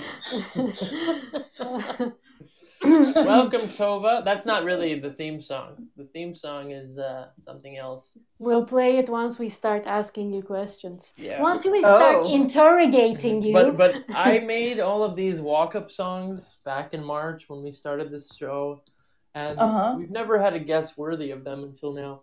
Oh, well, thank you. I was like, oh my god, now Tova's we have gonna be to here use tonight? all I of gotta that. play this fucking shit. Like, 'cause normally it's just like very introverted tango people are like, hey, welcome, nice to meet you. Thanks for having me. And Yeah, but you know me. I am certainly the next contestant. I know you got a Christmas The tree. Price is Right. I know you've got a Christmas tree. It's true. I totally do. Yeah. I know. I've seen your place through Zoom. How? When? Where? You guys Why? played games, probably. Of course, yes. Our whole lives yes. we've been playing games. I wanted to hop in and I forgot. I never feel like being in front of the screen that long, so I was like, that's interesting. Probably why you've done a podcast, eh? Yeah. I mean, I can do dance stuff, but I love everybody, all of my friends who get together to play games. It's just I never am in the mood for that for some reason. I hear you. We did, in the early days we did like once a week. I mean, I don't think Tova was a part of those times, but you weren't invited, Tova. Quickly fizzled. It quickly turned into like once every 2 months after the second month, because it was like, we don't want to be. Here we are again in front of Zoom trying to guess what word stands for 3 other words on this piece of... Exactly. I actually was part of those, but the time conflicted with my dance parties, so yeah. Oh my god, tell us. You're like probably the most active person I know on Zoom. Can we take one moment to welcome our... Can I officially... Yes. So I didn't actually officially welcome her. Wait, okay. That wasn't the official welcome? Oh. No. Tonight on the show, we have Tova Reno. Welcome, Tova. I can just imagine her walking out right now and shaking our hand and taking a seat over here on the nice, comfy and I'm sofa. snapping my fingers. I was too. Yeah. I it's was a very too. snappy song. And I was swinging towards you as I did that. Yeah. And I'm sitting here in my fancy little kimono with my legs up on my desk. Yeah. It became a new habit of mine that, during the show, if I'm not with Adam, I'm just pacing around the apartment, so I get to exercise.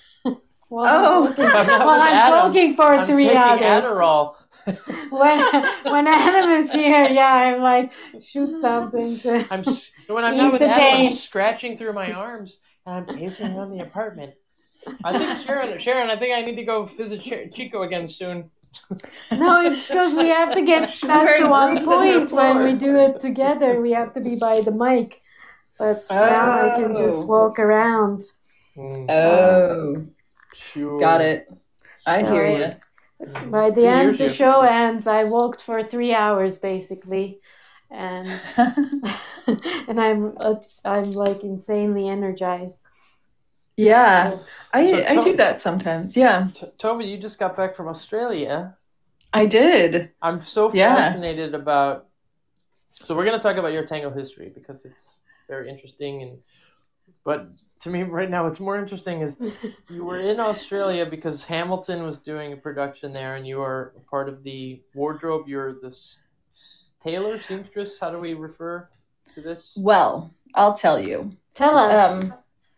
Seamstresses are often thought of as women. Tailors are often thought of as men, and that is perhaps why I was drawn to being a tailor.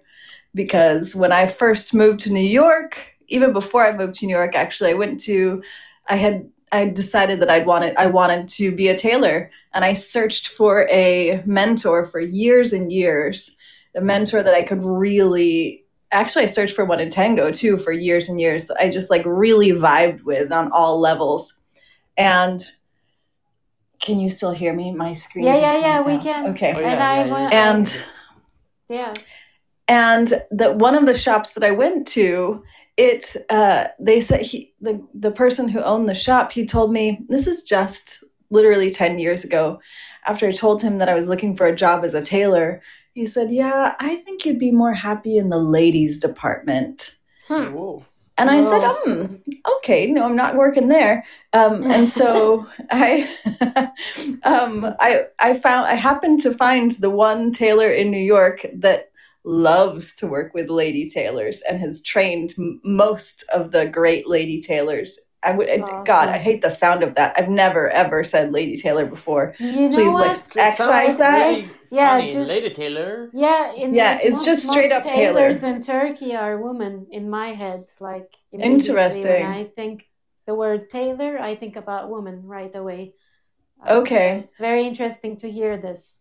Please go on. Yeah. So the shop that I work in, we make the principal men's costumes for Hamilton. And jump to today and the last 5 years. And so, I got to go to Australia for that, which is amazing because all of Broadway is shut down and that's our work. So, But what I also found fascinating was that you made time to join us on game night. Speaking of game night. Yes. For you, it was like game morning, I believe. And also... You guys were quarantined for 14 days, and you were basically locked in a hotel room for 14 days, which I find great, like good, because it's important to make everyone obey that. Yeah. But you were saying like they didn't even give you a key because if you leave the hotel room, you're out. You can't come back in. So how was it for you? You seem very active, as Chico mentioned, during this time.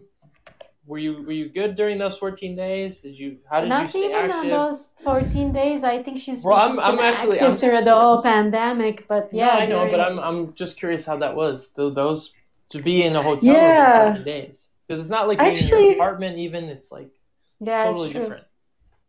Yeah, I loved it actually, and I believe that in part was a choice that I made to love it.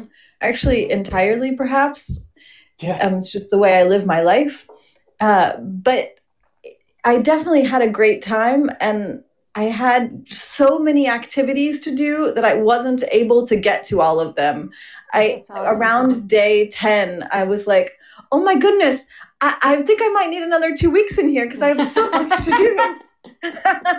It's kind of like that feeling. Yeah, it's kind of like on a long flight somewhere. You're like, okay, I got this book to read. I got to watch this movie. I got this I got these things to do. Yeah. And then the flight's landing after 30 hours, and you're like, fuck, I didn't get to that thing. And it's so funny because you'd be at home in your normal life, and it's like, I'm bored. I don't know what to do. I don't know. Like when I went to Turkey too. It's so interesting how you can just fill up your time. It's so true. When I traveled to Turkey recently, I got prepared to also isolate for 14 days. It's not like they put you in a hotel and check on you, but just to make sure I'm going to see family and I want to so I 75% of my luggage was microphones and cameras, laptop, watercolors and pads and books and all of this, because I was I have got I have to be by myself for 14 days. And at the end of 5 days, they were well, you can, if you actually get tested and it's negative, you can do this. And I'm So then I was only isolated 5 days. So I was man, I wanted to do all this, that. Yes. Even though I was able to be with my family and there was something I've been looking forward to, and I got to, which was great. Part of me was prepared for all the stuff I wanted to do. Yeah. It's crazy. Yeah. When the 14 days ended, I was happy. And also the funniest thing to me was because we couldn't leave, they delivered 3 meals a day to our door. And I remember when I got out of quarantine having this momentary panic of, how am I going to get food? Because I'd become so accustomed to just opening the door when I heard the knock, the secret knock. The secret knock. That's why it was the right cue for you. I knew it. And I remember on that Where's one my game food? night, you show up. The one game night we had, you pull up this orange thing, and you're like, "Guys, there's this orange thing. Should I drink it?" And like everybody was like, "Yeah," and you're like, "Okay." We don't know what it is. So, okay, I'm gonna play your real official theme song entrance, and then we're gonna start with the questions. All right, so get ready. Okay. This is the real deal. Okay. Okay, I'm ready. Okay. 5 questions. 5 questions. 5 questions. 5 questions.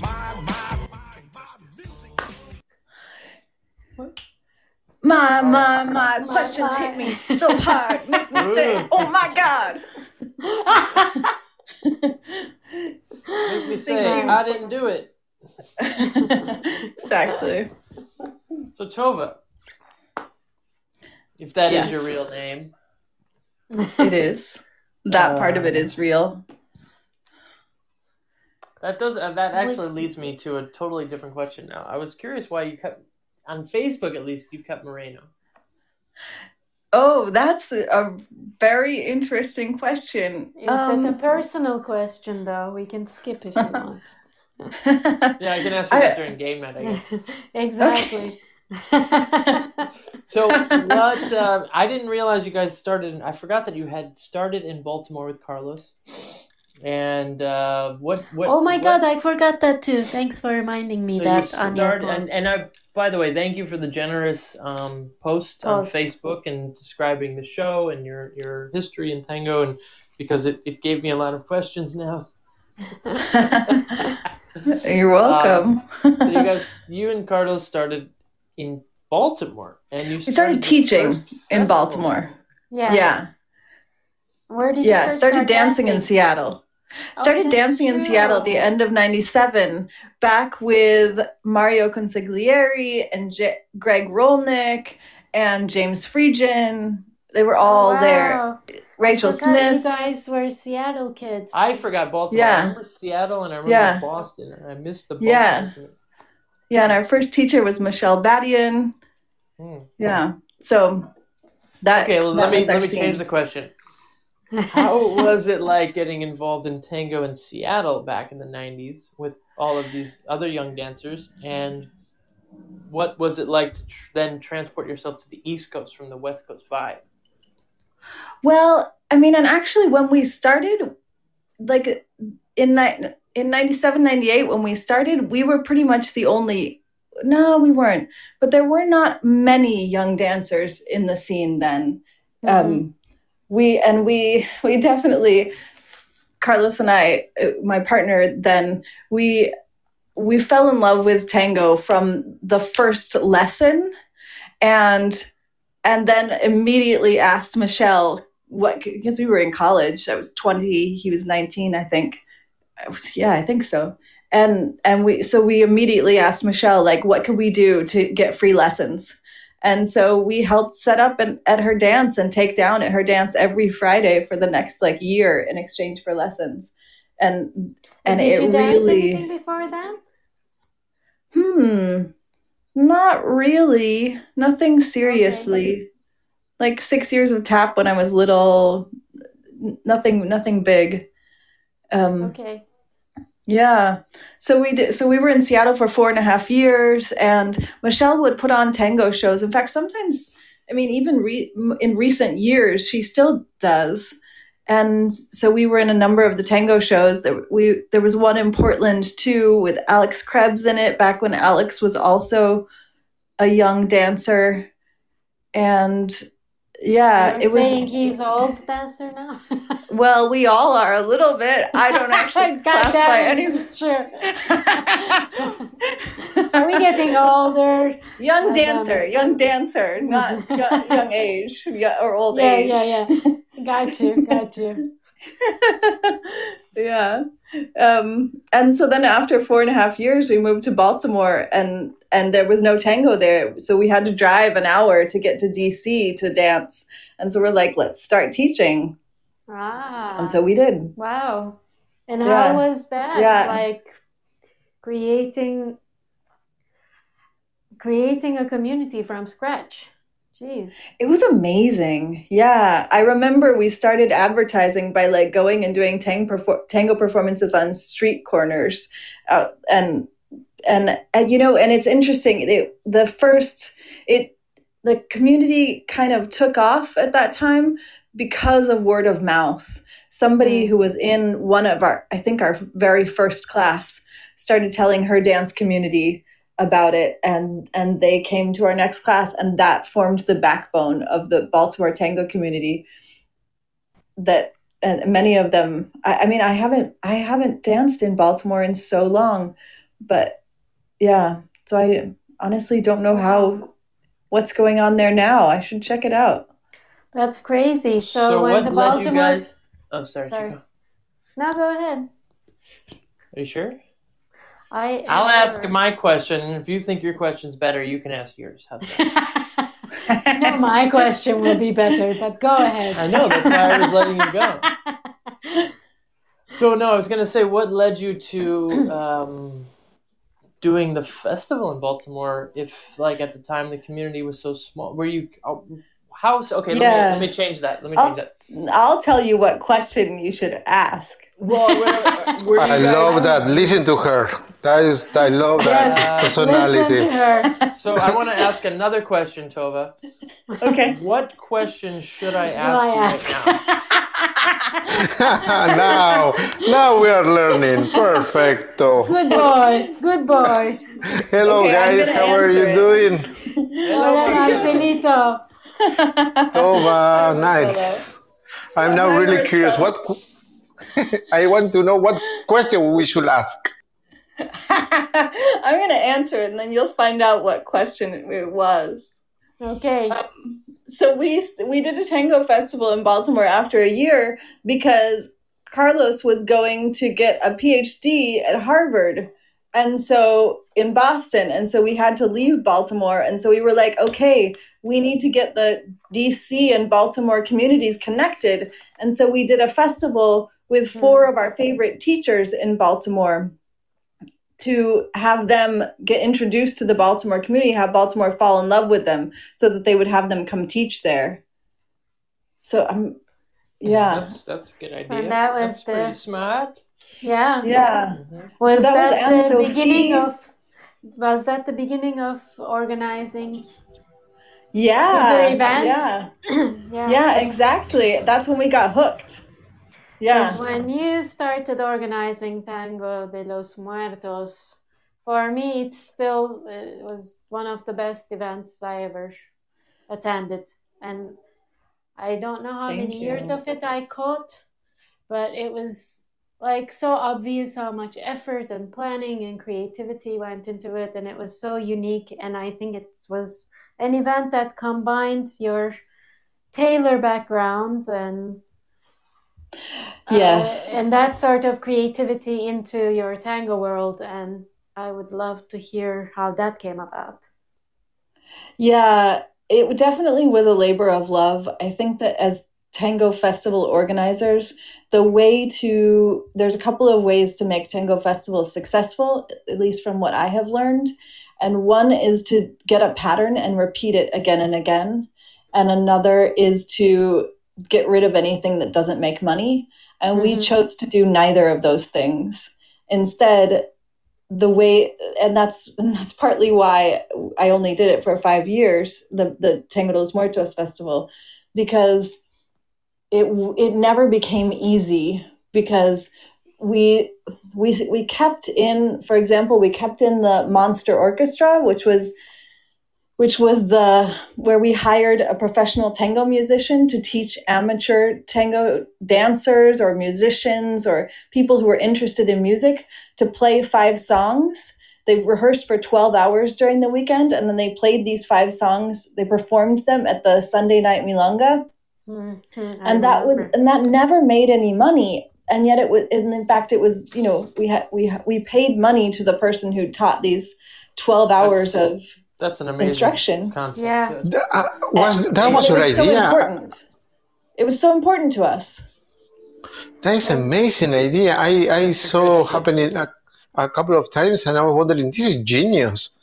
Now I'm meeting the person who created that. Awesome. Oh, thank you. Oh, you guys Thank never you. met in person? Sorry. Toba I don't meet think Marcelo. so. Yes, we Marcelo meet met Toba. here. Oh, wait. Oh, Marcelo Gutierrez. Yes, my dear. Yes. Of El course I chino. know you. You met him in New York probably. And you might have both New cheated York, on Tango Buenos in the swing Aires. room. Yes, exactly. Yeah. Yes, on a That couple of different hotel. continents. We won't talk about that. One night in the hotel. We don't need to go deeper in there. Okay. So coming back to the orchestra. Well, coming back to the festival, could you tell more about like the unique stuff that you guys did, so that people who aren't familiar with it and Can who realize missed how those much they miss amazing out on. times? Yeah, exactly. Yeah, so one thing that was consistent throughout was that every milonga had a different costume theme, and it was so delightful to see how much everyone got into the costume Yes. theme. And they were That was they were not like easy ones, quote unquote. Like there was one of my favorites will always be the vertical milonga, Oh because my it was God, I just remember so that. fun to see people figuring out ways to be gravity defying. Yeah. The gods and goddesses milonga, the natural world, the navigation milonga, I mean, 5 years, 5 nights a week. I love the pajama milonga always. That was Yes. always hilarious. Yeah, what you guys did was take a lot of the pretension out of tango, which is always so important, and just make it relatable to everybody. You know, just we're all here, thank we're all you. welcome.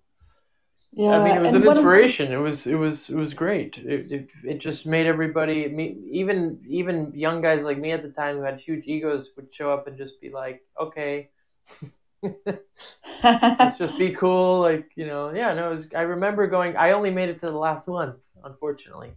Okay. And I just remember the joy I felt the whole time. It was just like a fun, it felt like a big sleepover party. Yeah, it did. And you also You know? had like great group of teachers and dancers that were performing. Yeah, you also so it wasn't you also like introduced just this. Yeah, you introduced a lot of really high-level younger teachers from Buenos Aires to our Europe, community for yeah. the first time. Thank you. Which is really cool too. Yeah.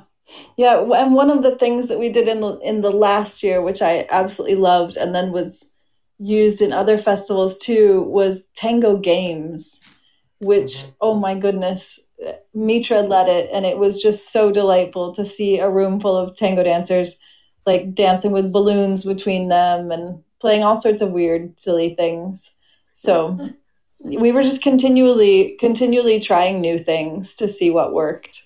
And But well, it not was- just what worked, but what we liked.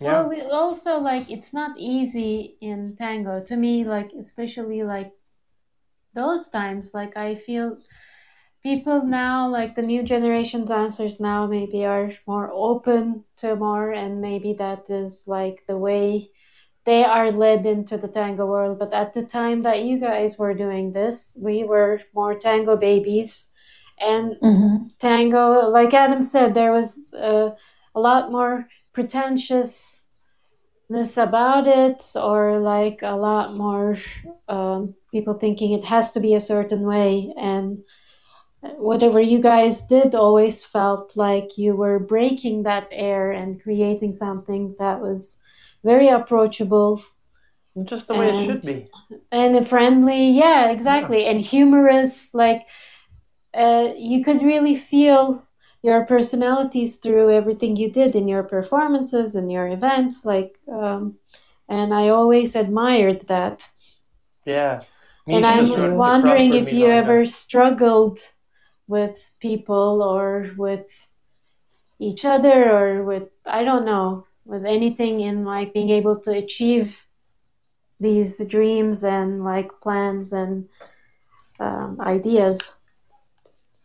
Wait, say that again. I was struck with the crossword milonga. Yeah, that was a good one. Whether we struggled with what?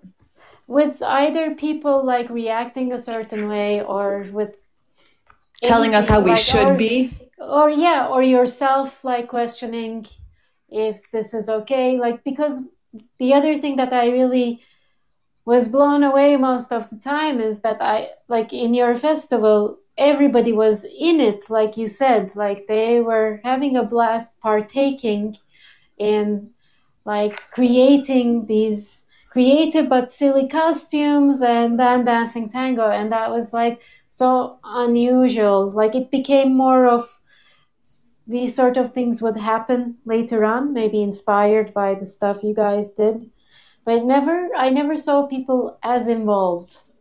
And I'm wondering, like, if in building this there were any struggles along the way to keep pushing. Not with that, no, because it just came so, I mean, it came so naturally for Carlos and I to be silly that there wasn't really any other way of being for us. It just, like, it didn't, nothing, like being serious all the time wasn't a fit. And I mean, we got a lot. I think that there is such a hunger in life in general for authenticity and play that we got a lot of positive feedback about it. So there was never a question that it wasn't welcome. I remember, there's a moment that I remember in Buenos Aires in Milonga canning when, salon canning, God, it's been a long time since I've thought of that. When I was dancing, do you remember Michael Lanehart? Of course. Yes, of course.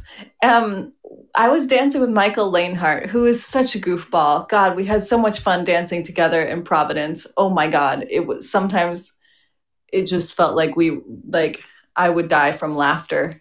But we were in this, traditional milonga, and there was a little piano fill, like a dun dun dun, and we were dancing right in front of one of the, somebody very, old school serious.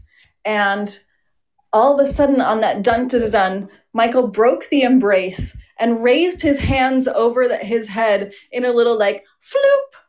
And this very traditional milonguero who was watching us, I heard him say, "Eso," and I was like, "Yes, exactly. Like, this is welcome everywhere when it's musical, when it has musicality, Yeah.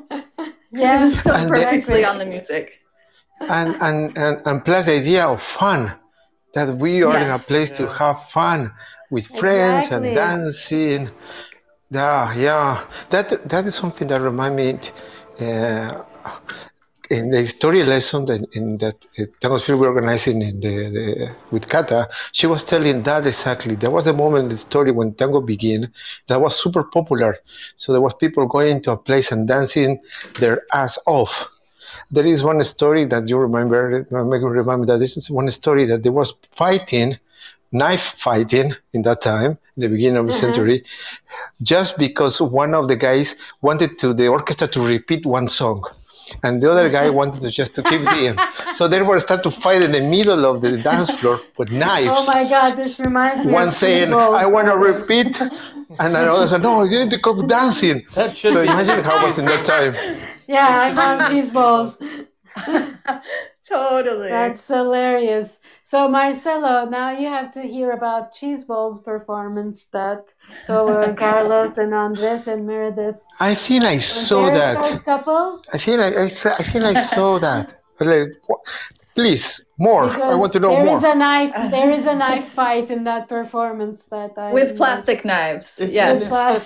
What's the song? Estetare Gris? What was the song? No, Este es el Rey. Este es el Rey. Yeah, that was good. Oh my God. This is the king. Four of you guys, right? Something else. Well, let me backtrack. Hold on. First time I saw you guys goofing around with props was at the Exchange in San Francisco. Oh yeah, yes. Was TDLM already happening at this point? Because we were just getting started in tango ourselves, and we were bouncing around. I think that was before. What I loved about this, I still remember this to this day. The bubble. You had a rose. Carlos had a trash bin over 1 foot. The game was. Oh my God. The game was the person who has the rose has to pass the rose in their mouth to their partner, while the partner passes the trash bin to the other person's foot. And there were all these games, and there was the bubble wrap one. Yes. Well, the bubble wrap was another one, yeah. But once again, it was another way to take tango to this level where it's just like, can we all just take it down a notch and just have fun? And you guys were such proponents of this attitude, and I'm coming to this realization now where I feel like I think Chico and we've always tried to do this, but I think we've probably been fundamentally influenced by you guys so much. Fundamentally. Hey, you got some fun. Fundamental. No, the mental part. That is better. Fundamental. The fun. So, fundamental. Fundamental is the part. Duh. It's the mental fun. Duh. No. Yeah, but all of these things that you guys had done and do and did and whatever. I mean, it's something that I'm so grateful that it happened in my experience to continue doing. And also as we were growing, and like to watch the performances we were where in it was such a always weird place, like this is tango, this is not tango, and then we just go to these places and you guys are just goofing around and we're like, I think that's tango. Yeah, I do remember a moment when Carlos and I were like, wait, is this too much? Because we wanted to perform to La Tablada, and it has that part where it goes, da-da-da-da-da, right? All the and time. you did it, and I saw it. I was there for that, and I loved it, because you shake your titties. Yeah, we jumped apart. I loved it. We jumped apart. Yeah. Like we had this question, like, can we do this? Can we break the embrace and jump apart and shake our chests at each other? This is tango.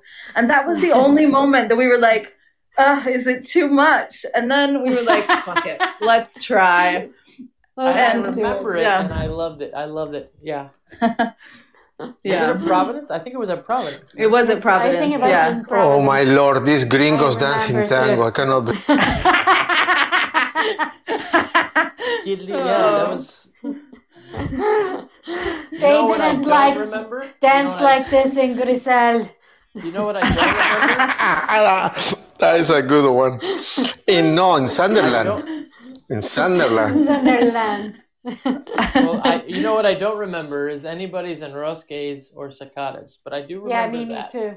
Oh yeah. Me too. I hear you. So now backtracking to, not backtracking anymore, but like the cheese bowls. Yes. Which was first time was at Philadelphia Tango Festival. I think. No, the first one was in Providence.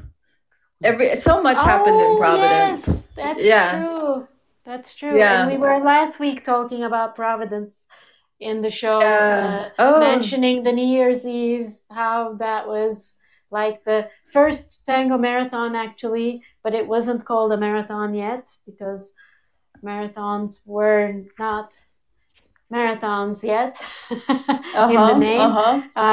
But it was like an amazing experience for getting together with friends from all around the US, and it was 48 hours, I think. Yeah, right. It was intense. Yeah, and Ellen would cook amazing meals. So it wasn't just the event, it created a lot of social atmosphere in this amazing loft space in Providence. I miss that. Oh my God, I have such fond memories. Yeah. Yeah. So Meredith, and I don't remember who came up with the idea first, but I think we just all decided we wanted to put some funny thing together. And so I bet it was Andres. I can imagine him think about the knife fight. Yes. It could have been. It could have been. But he's such like an under the table funny guy. He's like, oh my God, yes. A lot of people I know that know him, and I'm like, oh, that motherfucker's hilarious, and they're like, what? Him?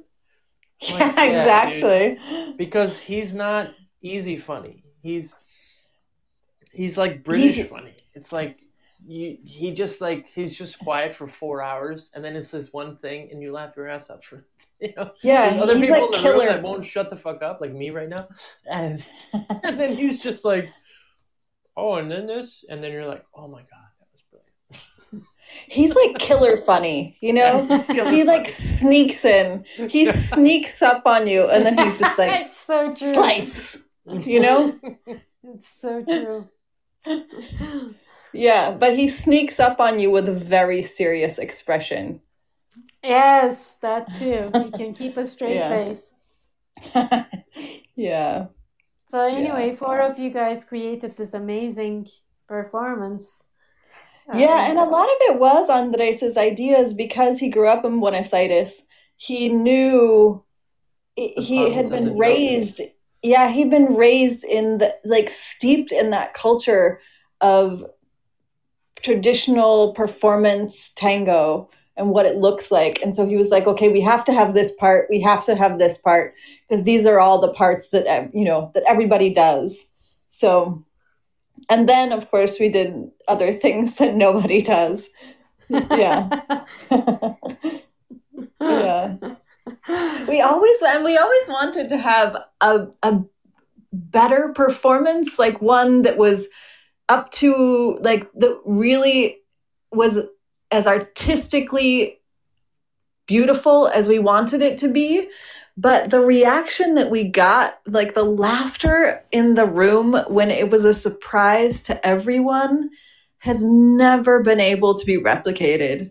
And so it's that first performance was just so alive that it's like, okay, we've tried it again, but we're gonna stick with that one. But years later, when you did it too, it was still pretty amazing. It's still great. Yeah, it's still great. But that one was just like, it's that first and surprise. I think Meredith wrote I like remember it was a hearing birthday about gift that. for ourselves. What's Sorry. that? I remember hearing about that performance even in Argentina with Prince Princess. You should see that. You should see that.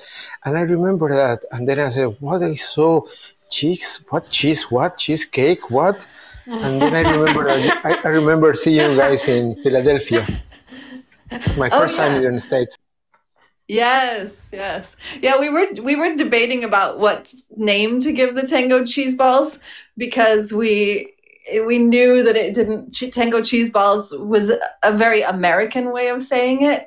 We debated things like the one I recall was the one that I recall was forro tango.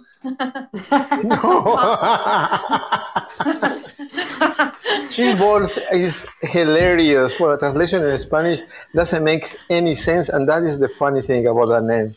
In Spanish, cheese ball, a tango thing, cheese. What?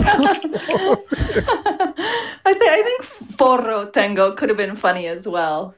Play on forever tango, condom tango. It's all good. But that was the original concept of the festival. Which one? The Philadelphia Festival was like, it was going to be a cheese ball. It was going to be a spoof on festival, right? Like I think Meredith should call in and chime in on this. And then it kind of evolved into a very serious festival. But I remember the first year specifically, like it was like, this is going to be a joke on festivals, and not like making fun of festivals, but just in light of festivals. But Tova, I want to tell you one thing. On the head of my bed, it's still the bumper sticker for TDLM. Wow. I love that. I mean, it's not, I didn't stick it there because I'm not white trash. It's still got the back part of the sticker on it. I'm not like, TDLM forever! Stick it on the bed, baby! But no, I still keep it up there because it's first. I don't know who the artist was, but I do. His name is David I was gonna Reynoso. ask you. And Can you his repeat name the is name? Sorry. Adam, I'm going to tell Yeah. you what you should ask next. I would rather Tova tell me, Chico. I'll tell you by answering it. His name is David Reynoso, and he is a friend of mine. He's a costume designer who now lives in San Diego, but at the time I worked with him at the American Repertory Theater in Boston. And he's just an amazing artist in many ways. And so I asked him to do the art a couple of different years in a row, again, because I was constantly wanting to innovate. So, and create an artful, create art in many ways, not just through dance and movement, but visually as well. Yeah. Adam, you need to share the stickers photo later on Facebook. I want to remember. The what? Yeah. The stickers photo. Oh, the TD. Oh, the yeah. TDA one. What we're talking about, Adam. Come back. The way you said stickers, I was like, stickers? You said stickers. I did say stickers for some reason, and I was like, stickers. I'll share those stickers, Chico.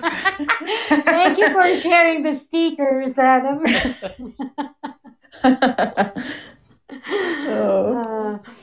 Oh my God. Wow. Awesome.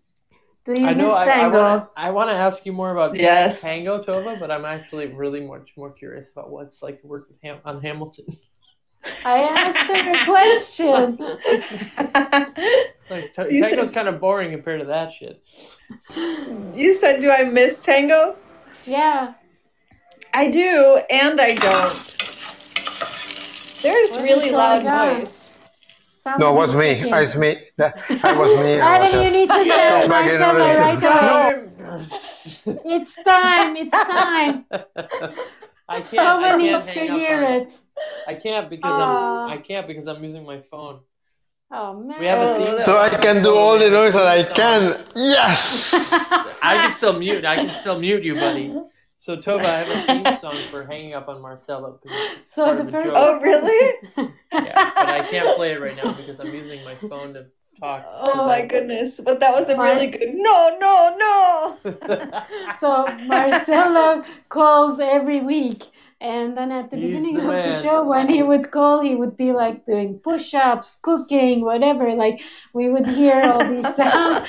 So it became a theme that, like, if there's any background noise, we assume it's Marcelo, and we made a sound like to send him out of the show and play a And little then they kick me soundtrack. out. Meredith is Such a- such everybody. a- Let's say goodbye to Meredith. She's got to take off. Bye, Meredith. Oh, Bye, Meredith. Ciao, Meredith. The cheese balls. I cannot believe it. Cheese balls. Can you believe that? Cheese balls. Ah, Oh, and Matt's leaving too. Forever. Good. See you later, Matt. See you later, Matt. Bye, So, what Matt. do you not miss about tango, Tova? And what do you miss about tango?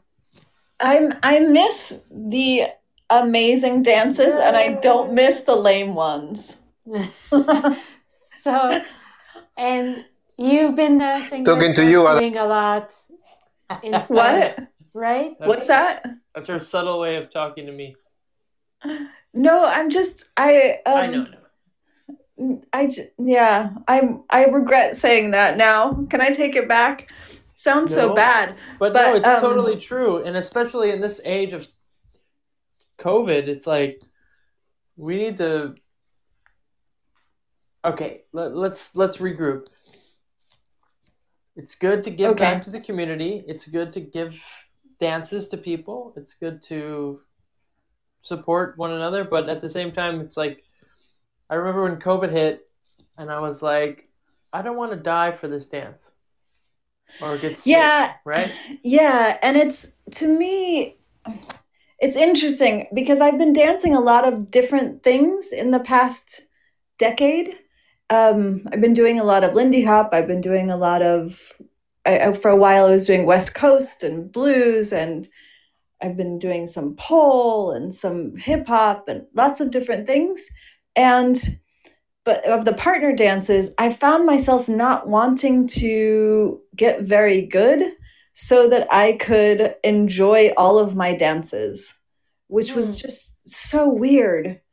Do you think that was because like you don't feel like you can express what you want to express when you're with a partner? Because you sometimes, but I think like as a follower, that was the other thing that I always like growing up as a tango baby, like you were one of the women that I could see in a performance that can really like speak up and show her side of the music as well.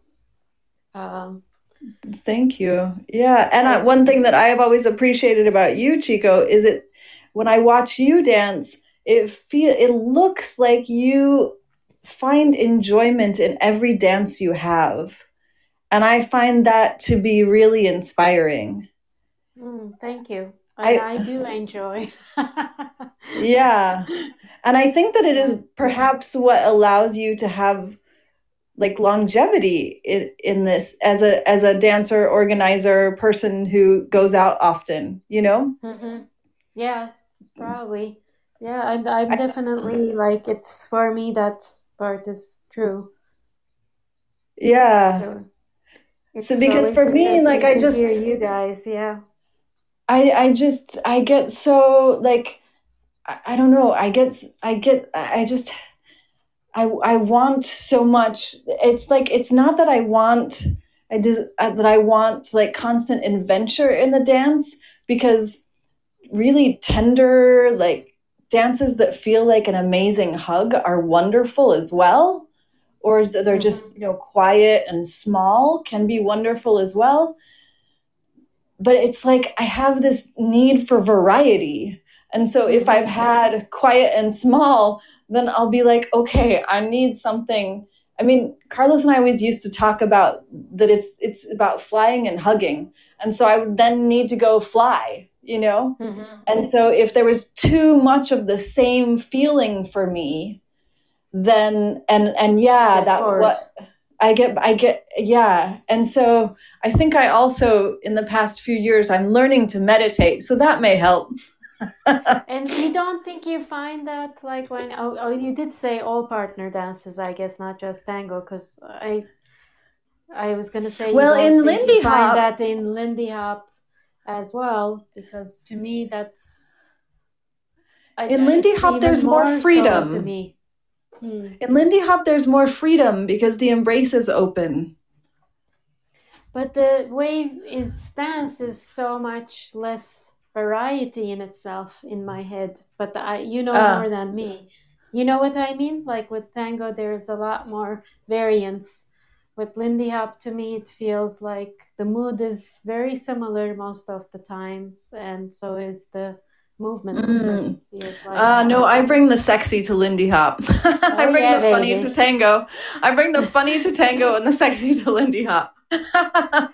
I think Lindy Hop is definitely sexy and fun, but it's very upbeat all the time. Interesting. I mean, it is upbeat, and also I don't find there to be a limitation in it. Okay. Yeah, but again, I haven't desired to get very good at it. So it's also possible that it is. I mean, as a tango follower, I feel really grateful for being able to pick up any other dance that is a follower, you know, lead follow based dance, because of doing tango for so long. It really the skills transfer over in such an interesting way. And now I'm pacing, Chico. I'm like so tired in my hips now because I haven't stopped. I think it's, yeah. I was like, oh, I shouldn't have said that. Yeah, funny. I feel like it's the end of the milonga soon because I can feel it in my legs. Yeah, so Hamilton. Let's talk about Hamilton. Well, I thought Adam and Marcella were commenting like more similar to you as well. I don't know if they want to talk about it. They became so quiet. I mean, us. It's a difficult subject to discuss because it is important to grow the scene, and I don't believe that people that there's a direct correlation between people who have been dancing for a long time or are teachers and like how beautiful the dance feels. It's not a direct correlation. No, and it's also not a direct correlation that like that's the only way you can give. Like you've been an organizer, you've been a teacher in small communities, as well as big city like Boston, and like you found ways that work for you in terms of giving. It doesn't have to be just like dancing with everyone. To me, like it's not about the level or how much it varies. The only time I think I do not enjoy is if I don't feel anything from my partner. Yes, I was going to say authenticity. That is like not even authenticity. It's about not wanting to say anything. Yeah, I guess by authenticity, I mean what she means by authenticity, right? I mean their authentic voice. Yeah. Like bringing their authentic movement, like what they're feeling. I mean, you brought up Michael Lanehart. I mean, he's not the most traditional tango dancer, but at the same time, he is, because he speaks his heart and soul, and he got a round of applause from a table of milongueros because he's just like, fuck you, this is what I'm doing, and this is what I feel. She loves it, and this is what I feel. To me, though, it's like when you're earlier on as a dancer, that you may not have authenticity. To me, authenticity is like that you found like how you want to dance and how you want to express everything, and you're like you said, like he had his way, and some people don't necessarily have their way yet, but they are still showing you who they are, and like they're present in the embrace and in the dance. But there are some who are maybe technically much better and they know more, but you can't. It's like you're dancing with I don't know, your pillow or even a piece of wood. Like there's nothing that's coming back and rebounding. Makes me want to quote the tango lesson. Yeah. You were with them. You were with them. Was it? Where were you? Where were you, Pablo? You were with them. You know something, for me as a main difference, because I tried different kind of dances, right? And I feel that the tango is the one that has an extra layer in the concept of dancing with somebody else. Generally, what I felt, maybe I'm wrong, what I feel in other kind of dances, there is the music, and then there is the dancers, right? There is like in salsa, in lindy, in other kind of dances that are two-person, is the people dancing the music. So it's really hard for them to not dance the music if we understand the music as a certain kind of beat or pattern, because it's the basic structure of the movement.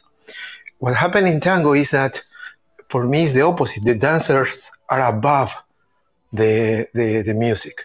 There is more about what I'm feeling now and how I am touching this person now, and then how the music sounds, and then how we move in the music. And for me, that is the extra layer. It's one step before of the dance itself. I don't know if it makes sense what I'm saying, but when I was listening to you guys, I was thinking, wow, what is the difference that I feel as a dancer when I dance tango, or I dance salsa, or I dance Lindy Hop? And that is, for me, one of the main differences I can call. That sounds beautiful. I totally get you. Me too. Yeah. Yeah, when we dance, imagine any dance, you guys that you are listening, or you will listen. If we go to dance Lindy Hop, Vals, Ballroom, Salsa, there is the bass, there is a basic rhythm, and then we move through that basic rhythm, certain choreography. And that is our base. And from there, we create, jump, stop, many other things. But at the same time, we see a little cage inside of the, no cage, I don't want to call cage. It's like a structure that help us to move. And the structure is given for the music. Instead of tango, it is just the moment of the embrace is above all. The moment, especially you ladies, that right, that you feel that embrace, and when I meant to, when I feel this, a leader, sorry, when I feel this embrace, wow, can create a world in itself that then is filled in with different kind of layers, movement, place, milonga, sound, whatever. Yeah. Now I'm really missing tango. Yeah, me too. I did it. So now I keep going cooking. I want that silent moment before the yes. Yeah. I miss it And so before, much, man. it's like, when we are going to kiss somebody, that half of a second before the kiss itself, that Yes. is I don't know that feeling. or like you almost touch someone but you haven't. It's just like, even with like hands, doesn't have to be the kissing. It's just like you're so close but you're not touching. It's like such a precious And that moment can stay forever, for a long time, and still keep this density when it's well done, right? And it is like you're going to embrace, but it feels like never going to happen. But at the same time, it's like, yes, it will happen. Oh my God. Yeah, I hear you. I feel like for me, in my journey in tango has been that the highs in tango have been way higher than any other dance I have been part of, but they are less frequent. Absolutely, because you can't have, tango's like the heroin of drugs. I mean, you can't have that many good highs. Totally. Yeah, exactly. I mean, that's why it's so precious, my dear, because it's so rare, and it is this eternal Jew that we are searching for, and it's close but so far. We know that it's in that place full of this person that we don't know, but we know that there is, and we hope that this in that night in full of this person, that moment that we are going to live forever. And sometimes happens, sometimes no. Never forever. Marcelo never is going to because, cry now. No, because it's never forever. Because forever is never. So let's just nip the bud on that concept right there. Right. Sometimes it's forever and sometimes it's not. No, it's never forever. Yeah. We're all sitting out in our apartments right now during COVID. Nothing is forever. Yeah. Anyway. Sorry, guys. I bring the conversation. I missed that high. Didn't mean to squash the. But yeah. Yeah. Any more questions for Tova? Well, yeah. Chico? Are we gonna talk about Hamilton? I don't know. It could also just be the question that keeps popping up, and then. What should we ask you about Hamilton, Tova? What should we ask you, Tova, now? No, you should ask me about the dance parties that I host. Oh, you host them, the ones that you do online? Yeah. In the pandemic? Okay, yes. Yeah. All I can say is, Tova, if I could host a dance party nobody came to, I would also be a king. Why? That's a bad joke. I'm sorry. Because it's an online. Nobody actually comes physically to your dance party. It's just it's a bad joke. Never mind. The fact that you had to explain it to us. The delivery was off. I want to know more about that. I want to know. I love the idea. Tell me more. Yeah. Tell me more. Yes. So when we locked down, I was like, okay, I've got a lot of emotion in my body and I need to move it through dance. And so how can I do this? And so I started hosting mini dance parties that are just 6 songs but the songs are vehicles to move through anger and then through sadness and then up into a like connected community feeling. And it is really, it has been probably, without a doubt, the thing that has kept me the most sane and happy during this quarantine, during this year, because the number of times, I mean, even as a host, when you're hosting, it's harder to feel the vulnerability and allow myself to tap into like the emotions that are really present. But I mean, I can't tell you how many times I've just stood in my living room sobbing while people are on the screen with me dancing, and it is so healing. How did I miss this? You always mention like you have a dance party, this and that. I didn't realize that you're hosting them. I want in. Yeah. Yeah, come. And how do you pick the 6 songs? Well, and that's the other thing. I've been DJing most of them this year. Now I have some guest DJs come, which is really sweet. But for the first 3 months, it was every day. And so I was just constantly looking for new music. The playlist that I have that is all the songs, but without repeats, is like 50 hours long. So even though it's only 6 songs, it's a lot of music that we've danced to. And I pick them. I just am continually looking for new music and finding stuff that feels like it can really, the first thing is that for the first 2 songs, it's that it pulls that emotion, and for the others, that they're really danceable. No, it's a great idea. I've been dancing alone a lot to all sorts of music in my apartment. It's so healing. It's amazing. It is so healing. Sometimes I'm rolling on the floor, sometimes I'm jumping in the air, and yes. Yeah. Rolling on the floor is a great way of dancing. I definitely have been doing a lot of that. Yeah. Yeah. So Hamilton.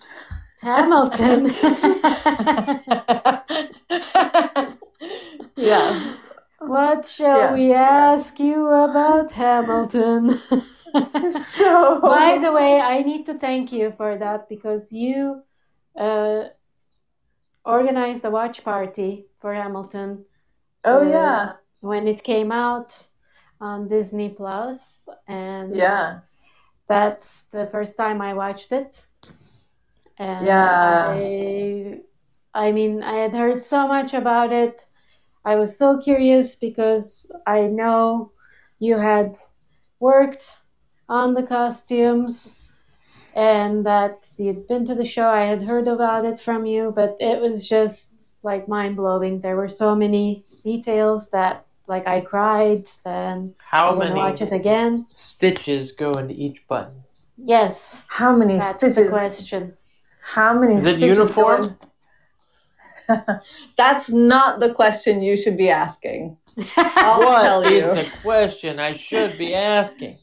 The question you should be asking is, that's a hard. Okay, that one. No. It is a hard question. There's a lot of ways to take this. I don't know.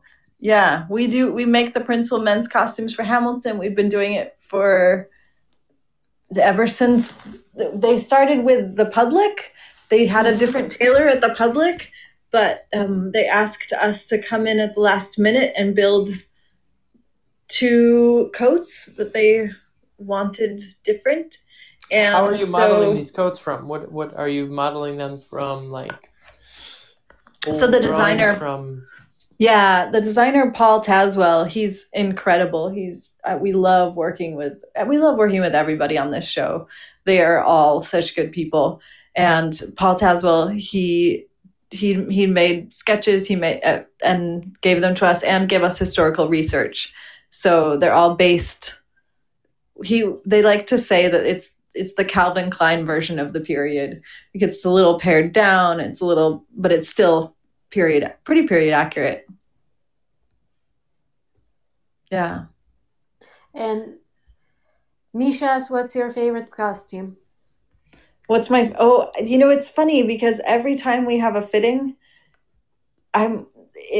every single time we're like, oh, this is my favorite. Oh, this is my favorite. Oh, this is my favorite. And so we've started joking about it because we love that. Honestly, I don't think there's a costume that I don't love that we make. It's really amazing, all of it. Man, yeah. Such a good show. Do you want to believe that I didn't see Hamilton I've still? never seen it And either. I have I've never seen it either. Disney Plus. It's on Disney Plus, and I can get you guys to watch it now. I have it. You got the free secret, for a year. Chico? I got. Oh, well, why did we waste our free time for- having Tova on the show? Jesus. Exactly. We should be like watching what the hell? We should be interviewing Chico about what's Disney Plus all about. I am into Mandalorian. I am super engaged with the Mandalorian. Well, if you're able to get on Disney in Argentina, Is that what you call your Marcelo, I'll pecker? get you on. Sorry. Yeah. Yeah, it's pretty great. Oh, dear. So, I still want to go back to the conversation about tailors and seamstresses. Oh, Why is yeah. the gender thing? So, like, first of all, I don't think we have a word for seamstress in Turkey. Oh, interesting. Maybe this is why I'm also, but like, one, can you describe the difference more clearly to me? And I excuse don't my think the difference ignorance is on anything it. based beyond gender. No, it is actually. Oh, really? Yeah. Tailors make what the working definition that I have is that tailors make suits. Mm-hmm. Occasionally you could say a tailor makes shirts, but really a shirt maker is called a shirt maker. A tailor makes a suit. That's it. So Interesting. I did not Yeah. know this. yeah. So seamstresses can do other stuff. I don't even know what seamstresses are supposed to do. Interesting. I would have thought from not knowing any of this and thinking the word seam is in it, that the seamstresses, what the seamstress does is a lot more limited than what the tailor does in my head. In my head, seamstresses do I alterations was and they just do going to say, yeah, more about alterations rather than making something from out of scratch. Yeah, and I mean they can make things out of scratch, but I mean in my field, it's interesting. In England they have different terms than in America for all of these roles, but in America you have drapers make dresses and then stitchers stitch them, and tailors make suits. But tailors are pattern makers and they are stitchers, so it's kind of a catch-all word in my shop. Interesting. Yeah. You know, something that I think that we were in the I don't know if you hear that talk about. I have a project called Tango Spheres that is a place that we bring experts in some field and we hear them the point of view about tango and learn like historians, musicians, but not in the typical way that learning some stuff. No, it's more deeper and breaking some myth. And we were thinking about somebody who knows about the story of dresses and at the same time it can explain that the tango evolution about the dress code, if that makes sense what I'm saying. Because it's amazing how the dress code has changed since it started until now. And will be interesting in a project that I don't know if you're interested to investigate something like that. I don't know if I am either, but it sounds interesting. I would like to know the results of the investigation at the very least. Yeah, I know. Yeah, this is something that we are searching for somebody who has experience in who's a pro in this kind of stuff, and explain us what the hell is this tango dress and why is like this? How come? From where it comes from?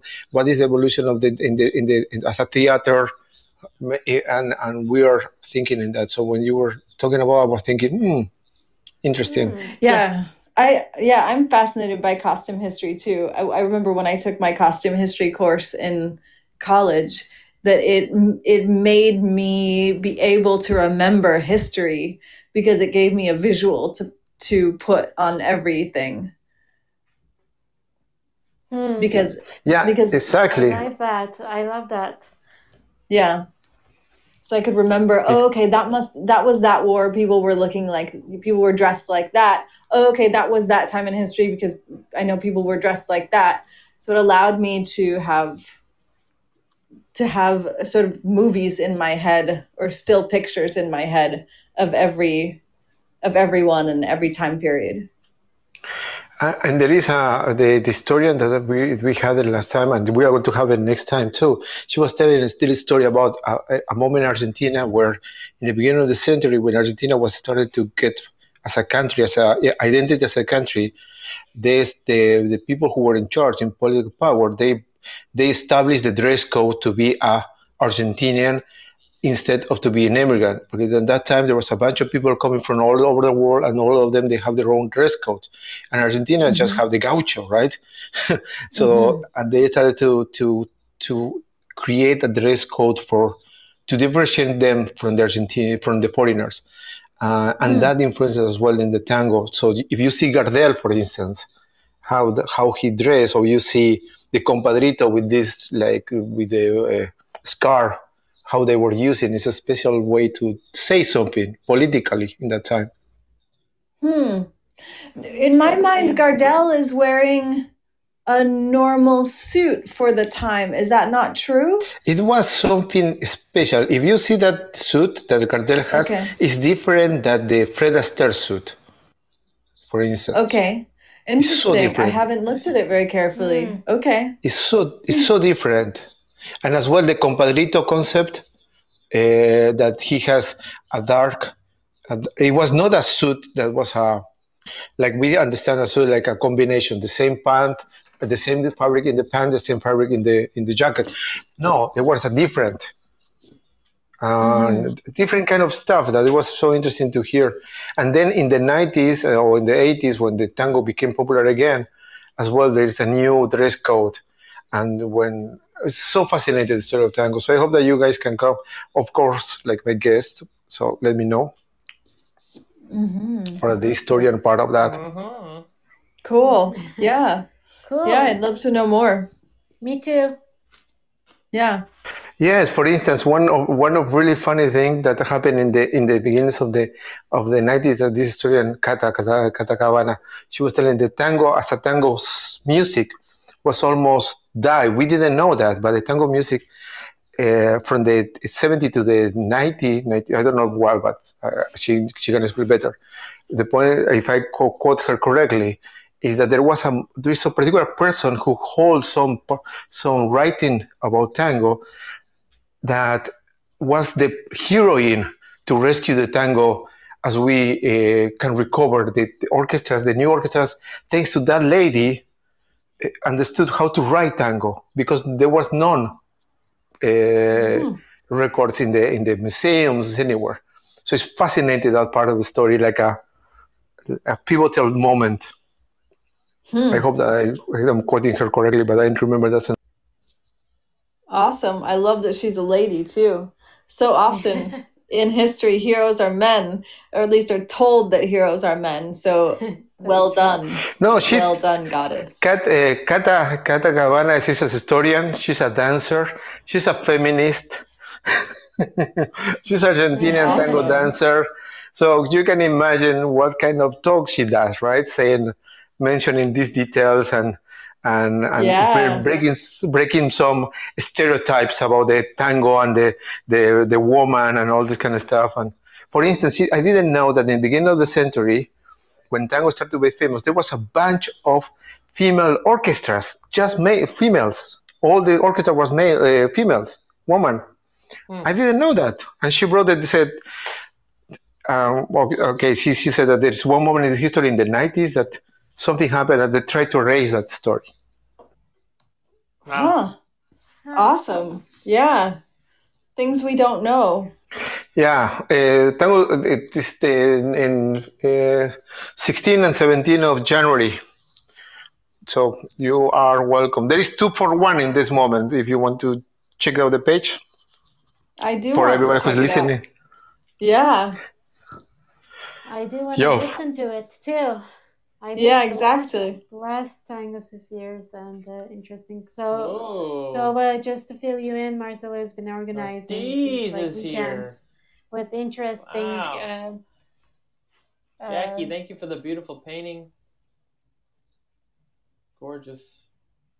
Thanks, Adam, for talking over me. You're welcome, Chica. Anyway, he's been organizing great talks that are interactive, but he has some interesting guests and interesting topics. Awesome. Yeah. Well, I'm when you were mentioning this amazing idea of the dancing parties. I feel you, Tova, because I hate just to go to any talk or anything in this moment that you just sit in front of the computer and listen or doing nothing. It's so depressing. So I want to create something that people is interactive, that they need to search, they need to explore, and the people that is doing the talk, they need to challenge the brain and the body of the person that they're listening. So we still keep the fire of the tango burning and not just listening and talking about in the year 3031 what happened is this, and then you have this, and then you have that, and then I want to kill myself. Yeah, totally. Yeah, and these dance parties are not, I don't usually play tango music. However, one thing that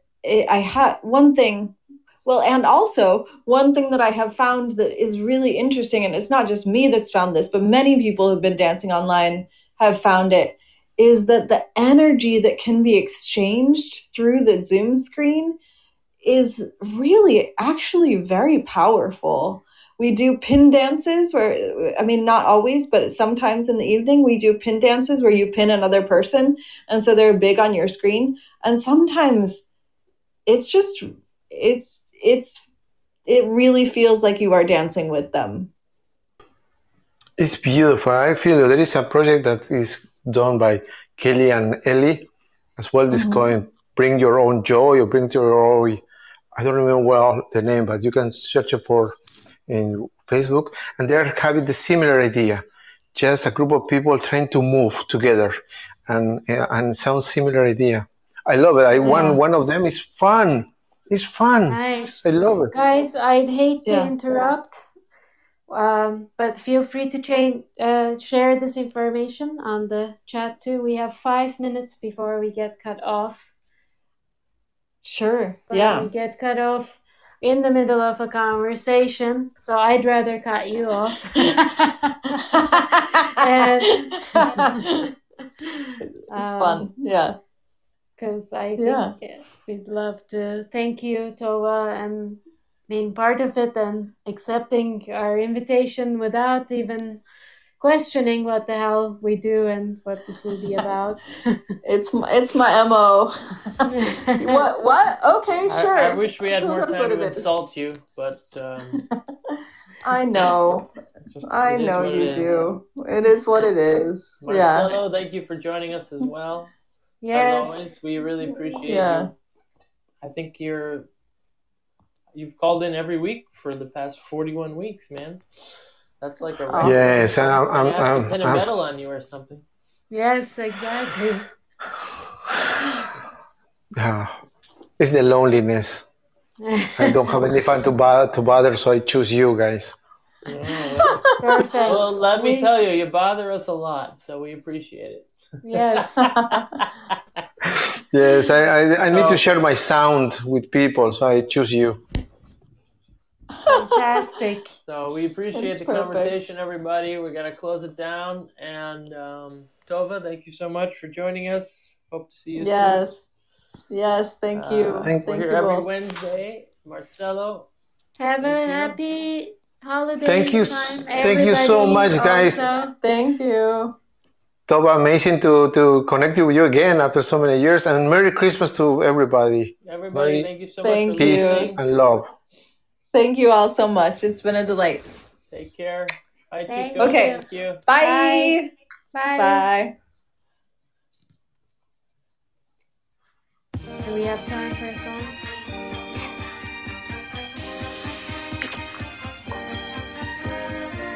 Wow! Mommy's kissing Santa Claus!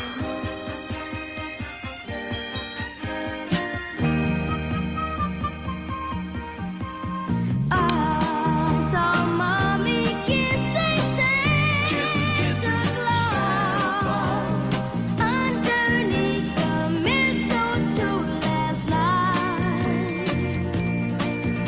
She didn't see me creep down the stairs to have a peek. She thought that I was tucked up in my bedroom fast asleep. Then I saw Mommy tickle Santa Claus underneath his big so stone.